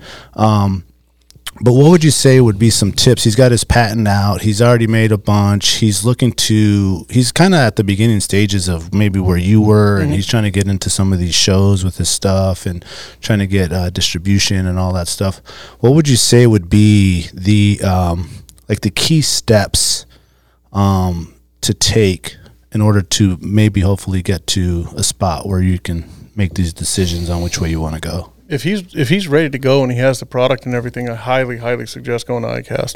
iCast is like that one hit in the fishing industry. Is it a fishing product? Mm-hmm. Yeah, iCast would be that one hit. I'd help him go. I mean, he can throw up my booth the first year and just meet people, but like, that changed everything for us. Yeah, it's really hard. I mean, we were planning on going. Put you on the map, right? Yeah. Other than that, you have to go and take a trip and walk in every single one of these stores, and there's like 100,000 of them throughout the United States. And that's where he's at. He's like calling people. He's like having meetings with these different businesses and just trying to get his stuff in there and building his website and all that. And it just seems so like strenuous. Yeah, I mean, in this market especially too is influencers. You know, pro right. cards and stuff like that are the best way to make sales online right now, direct to consumer. Retail is a pretty heavy markup if you don't have it. I don't suggest doing it if you don't have mass manufacturing locked down. Yeah. That's a really heavy transition for most people, is to figure that out. Well, your margins shrink so much, right? When you go retail like that. Yeah. That's why these companies Make are it like up in bulk. Kuyu and First Light are direct to consumer. Yeah. So they don't lose that margin. And it's not like what you're saying. Like, I mean, I would just say, without any experience in this, marketing. 100%. Yeah. I mean, it's not a, like you said, Yeti's a marketing company. Yep. Black Rifle Coffee, marketing company. Yep. Yeah. Who have made products and exploded because marketing. Yeah. Yeah, marketing is the number one thing here. I mean, you can save a lot of money elsewhere and stuff, but you really have to pump cash into marketing big time. And it's good to find like this whole truck thing that I'm doing and stuff is in a unique way. Yeah. You know, because you co-market with these with people, and they're going to get a lot off of me. You know, I'm going to push the hell out of their brand. I love their products and stuff. And while I'm in all these stores talking to these people doing the tour for my company, they get to see this stuff sitting outside, and everybody who walks in is going to see that camper popped up with everything. Oh, yeah. You know, and so co-marketing is a big one. You can get a hold of if it's a good product, especially in the fishing industry, if it's useful, you can get a hold of some pretty amazing influencers, man, and those things they'll turn those things over. Yeah. I mean, it's one of those things you're like, oh man, how did no one ever think of this before? And it's just the simplest like little thing. You're like, oh, dude, this is a good idea. You know what I mean? And he's just going for it, and I'm so proud of him. And he's in those beginning stages where he's got the logo done and the website, and he's just super amped, and he has, hundreds and hundreds of them ready to go. Going to be hitting the shows around Anchorage, the outdoor sports in the valley and all that stuff. And we're going to have him on the pod coming in April, but he'll be stoked to know that you'll be willing to help him. And he was really excited that you were going to come on. Really, yeah. I'd love to help them. Like, I don't charge anybody. Like, I'd like to advise companies and stuff. I didn't have that a lot in the past. Everybody always wanted something. So now that I have throughout my network and stuff now, and the team's network and the people that we have on, I want to now be able to help people in Alaska, because it's a dead end for a lot of people being here, and it shouldn't be. You know. Yeah, so no way. I'd love to help them. Yeah, let them know. That's great. I will. That's cool, man. You've entrenched yourself in the community of what can we do for you? Because you said before in the jet boat, aluminum boat world, it was kind of like, oh, fucking cutthroat. We're not here to help you or promote you. But all these folks are like, hey, what can we do? Oh, everybody. So you want to return the favor, right? Yeah. There's not a lot of suit and ties in this industry. It's amazing. Like, everybody, you look at Johnny Morris, he walks around with his hat up and a styrofoam cup full of, Captain Morgan Silver and cola. And he's got like a T-shirt and jeans on and stuff, and the guy's worth $7.8 billion. Right. You know, so like the big wigs in this company, you go to ICAST, you have no clue. You can't even tell the people apart. They're real, genuine. It's like Alaska, right? Yeah, they're real, genuine people that just like fishing, man, and they're just making money off of it now, you know. So it's a fantastic industry to be in. They're very, very open-armed. Phil, it's like very good old boy. Yeah. Like just good way to put it. You know, like that doesn't exist in America as much. No. It's phasing out. Yeah. Like good old boys. I think it's making a resurgence, honestly. You're right. Yeah. You're I right. think it's making a resurgence. You're right, but I mean it's I experienced it through the whole like networking that Sornex has. And I see how that networking works and how like Bert has lifted so many companies by connecting them with his connections and that going back and forth and all those companies blowing up Montana Knife, you know, like Knock On and like all these guys that have like just picked each other up and moved forward together and grown like that like cross branding where especially in an outdoors world it's very, very easy to do because you can build a truck and you can put so many different brands on it, you know, that I mean it's endless, right? And so like you can build that pretty easy and people are willing because they know like especially because what you have went viral basically in whatever terms you want to put it pretty much went viral. And so like you're a hot commodity. So people obviously want to co-brand with you. And it makes sense for them. And it's brilliant marketing. Oh yeah. Co-branding is brilliant marketing. It's incredibly it's for what you put into it, it's for both people. I mean, you double everything. Yeah. And it's incredible, you know, and he's going to have stuff over here that I don't have, and I'm going to have stuff over here that he doesn't have. You know, I get to have him in my markets. He's introducing me into, you know, like four-wheel campers, introducing me into the, you know, the overlanding market. I didn't even think about the fact that every single one of them has a cooler. I didn't think about it, you know. Right. So. And it's brilliant, even if they're not fishing or hunting. They can, you know, leftovers can be backpacked, whatever. Oh yeah. Like, yeah, it's brilliant. Thank you. Yeah, that's the big thing about the sealer is it's the market is just it's there's so many shelves it can go on. Yeah, you know, it's very multi-use. Yeah, it's not just a one hit wonder at all. Yeah, and then and COVID actually helped with those. You know, so the cooler industry went up. The sealer industry doubled during COVID because everybody was going and buying bulk chicken and stuff like that, and then vacuum sealing them themselves. So people got used to that. And so now everybody has a vacuum sealer. Now we have one that can go on your kitchen counter, but you know, hubby can take it to the river. You need to partner with a battery or no, don't even partner. You need to make a battery powered sous vide so people can cook with you. As you're going. Yeah, like when you're overlanding, you can just be like, oh, I'm just out here in the, you know, the Denali Highway, sous vide some chicken. Some fresh salmon. And then my tailgate Traeger, I'm going to smoke it after I sous vide it just to finish it off. What did Julie O'Malley say? That sous vide is the male version of what pumpkin spice. Something like that. It's the pumpkin spice latte of cooking. Yeah, I would say that. Because it was easy, right? Yeah. Because of the ease of it. That's what we're about. Being easy. Brian, so we talked about the big box store kind of coming out party you're going to have in the spring. Where can consumers here in Alaska find the products? Right now they can go to PacBAk.com, PacBAK.com, and you know, you can order the products right now. It's actually free shipping to Alaska. I made a point to do that. Cool. You know, so sick of paying all the shipping fees up here. Yeah. No, that's fucking dope. dope. Cut it out. So nice. Yeah, you can go to the website and order them right now. Hell yeah! And then you'll be in like the Cabela's and the Bass Pros and all that stuff. Yeah, coming up, we're going to start from what we're planning right now is we're starting in Alaska, then we're going to go to, you know, Washington, Montana areas, Oregon, Idaho, and then over the winter, the off season and stuff, we're all going to get back together and, you know, based on how good we do. Nice. You know, we're banking on the fact that, like, dip netting season up here and the Russian River season and stuff up here. These things are just going to smoke off the shelf. So they are for sure. Mm-hmm.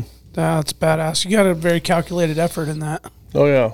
A lot of thought goes into it. Yeah. So you shared some amazing stories with us today,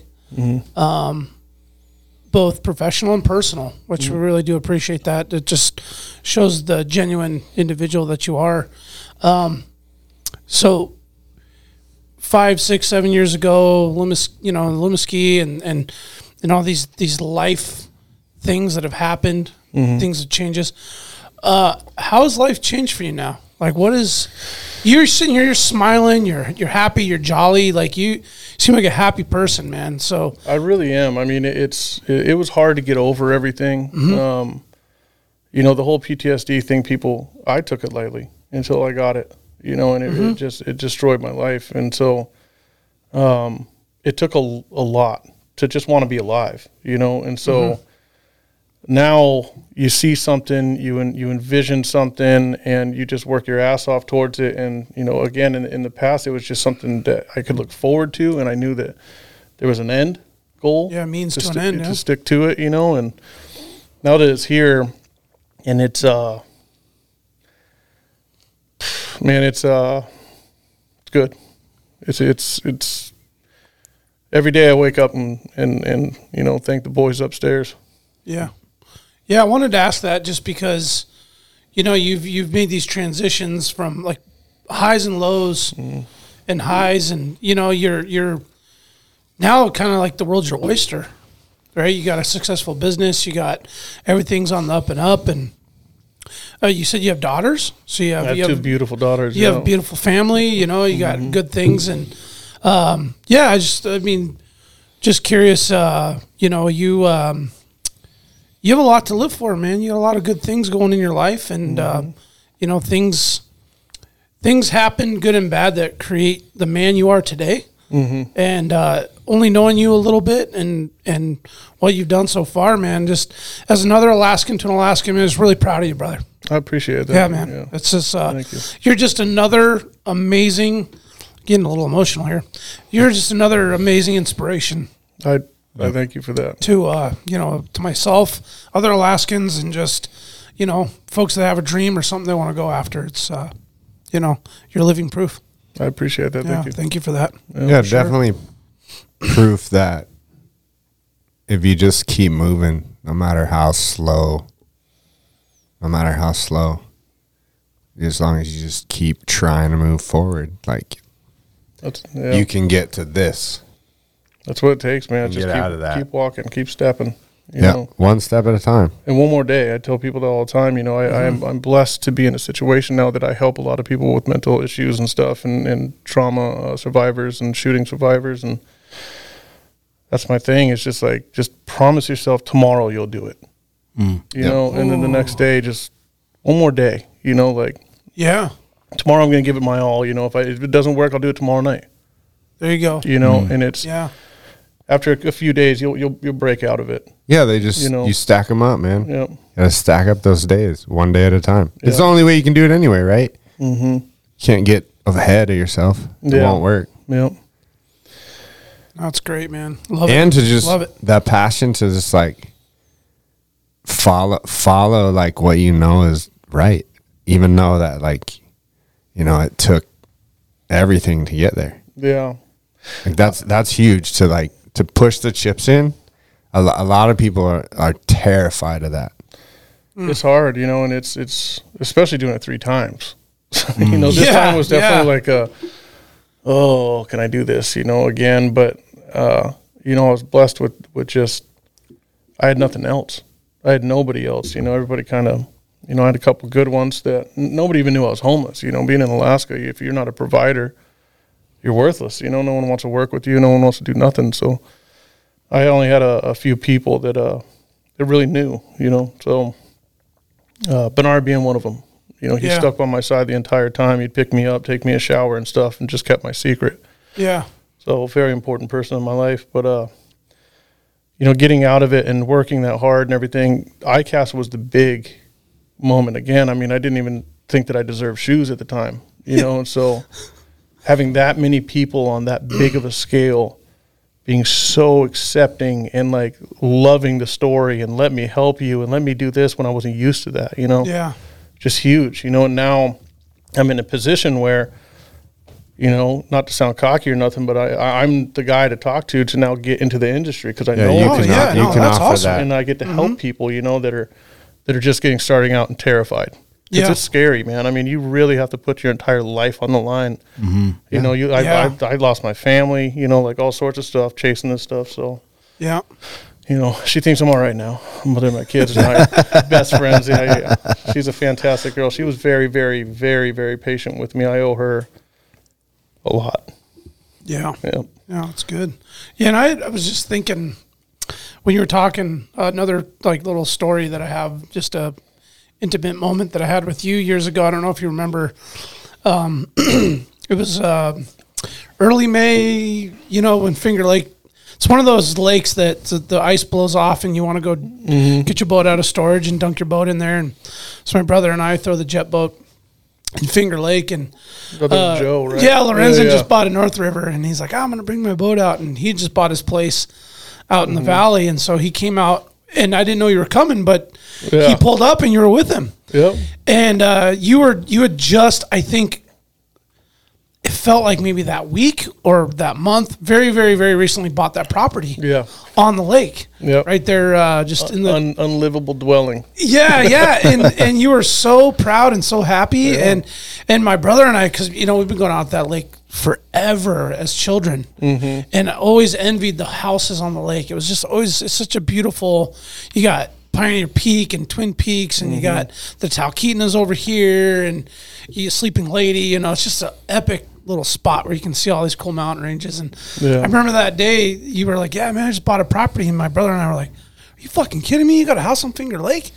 Like, this is just a dream. I got lucky as hell. So it just felt like it was just a part of that culmination of just events that happened that you know, got you to where you're at today. It was, you know, you got your place, and, you know, you were homeless, but then you got your house, and then you take another stab at a company, and then you got your success, man. It's just, it's cool because, like, I didn't know you that well, but I've happened to have, like, intersected with you in these kind of these little positions with you. That was a fun day, man. That was actually a really fun day. It was fun. Yeah, I think we went and ripped around until it was almost dark. Yeah. It was freezing ass cold. There was still ice. We were busting ice off the edges. And the neighbors getting pissed. Yep. Joe got his boat stuck. Did you see the video of that? Yeah, yes. He went full, I don't know what the hell he was looking at, but he we went full jumped speed, off and the it was lake, and we're in the middle of the lake, and I was like, oh shit. What do we do now? That's funny. It's a cool story to share. Yeah, absolutely. That was fun. Yep. Brian, we appreciate you coming in and sharing your story with us and your life story and your passion for what you're doing. And I can only assume that the lots of people that listen to this show are going to be inspired by your story. I'm really glad that we continue to press forward to get you in here so that you could share it with us. We're all proud of you. I know your whole circle of friends are proud of you. Even people that you don't know are proud of you for what you've done and your story and your commitment to keep pushing forward and your ability to just want to keep your company in Alaska and give others the opportunity to hopefully follow in your footsteps as well with their own ideas and being open to helping others, which is the Alaskan way. Yeah, absolutely. Oh yeah, it is. Yep.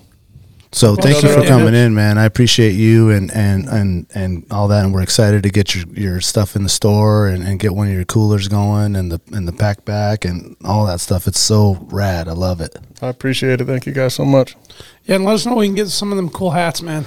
You know, we got, I don't remember how many we got, but they were gone. That's what Phil said earlier. This is my only hat. I'm like, I'm the founder of the company. I have one hat. Like, I swear I'm not like holding out a closet full of hats. Oh, no, I believe it, man. But we're ordering like a couple thousand of them here pretty soon. Sweet. And stuff. And we'll get you guys hats for sure. Yeah. Hell yeah. Yeah, I would love it. Yeah. Right on, Right right on. You guys' hats, yeah. Oh yeah, sure, we're gonna we'll hook you up here. here. Yeah. Thank you, Alaskans, for listening. Sorry, go ahead, Chad. One more thing. When is the new backpack? When do you think that'll release? Be a little while. Probably after the summer, yeah. Okay. Okay. Yeah, cool. we're just penetrating the market right now. We're going with our core products, getting in there. Yep. You know, even like the sealer and stuff was kind of, we know that that's going to do better, but everybody knows us for the entire product, the combo and everything like that. So, yeah, we're going in. I think it's going to happen really fast. We have a lot of stuff, extra batteries and everything coming out. And Nice. Again, tumblers, drinkware. I like backpacks, so I'm going to be doing a lot of them. Oh, same here. Yeah. Love backpacks. Yeah, so Yeah. there's going to be quite a few coming out and stuff. We have a whole insulated roll bag one, that's really Nice. nice Oh, and stuff, sick. and it's got like different compartments on it to click on and go across your chest too. Oh yeah, That's the one that's coming out. It's got a beer holder. nice. Gotta have that. Soda. on. It's a soda holder. Yeah. yeah. Roadies. Seltzer. Roadies. Yeah, that's right. Well, you got 3 consumers, ready to rock. So, Perfect. Love it. Absolutely. thank you, Brian, man. Great story. Thanks for your time, for Yeah, coming thanks. in. I know you're a busy man and you got a lot of stuff going on, and we're honored at Alaska Wild Project to have Brian McKinnon, PacBAk. Thank you for coming in, I brother. appreciate it. I'm honored to be here. Thank you. Glad it finally happened. Yeah, for sure. And as always, Alaska.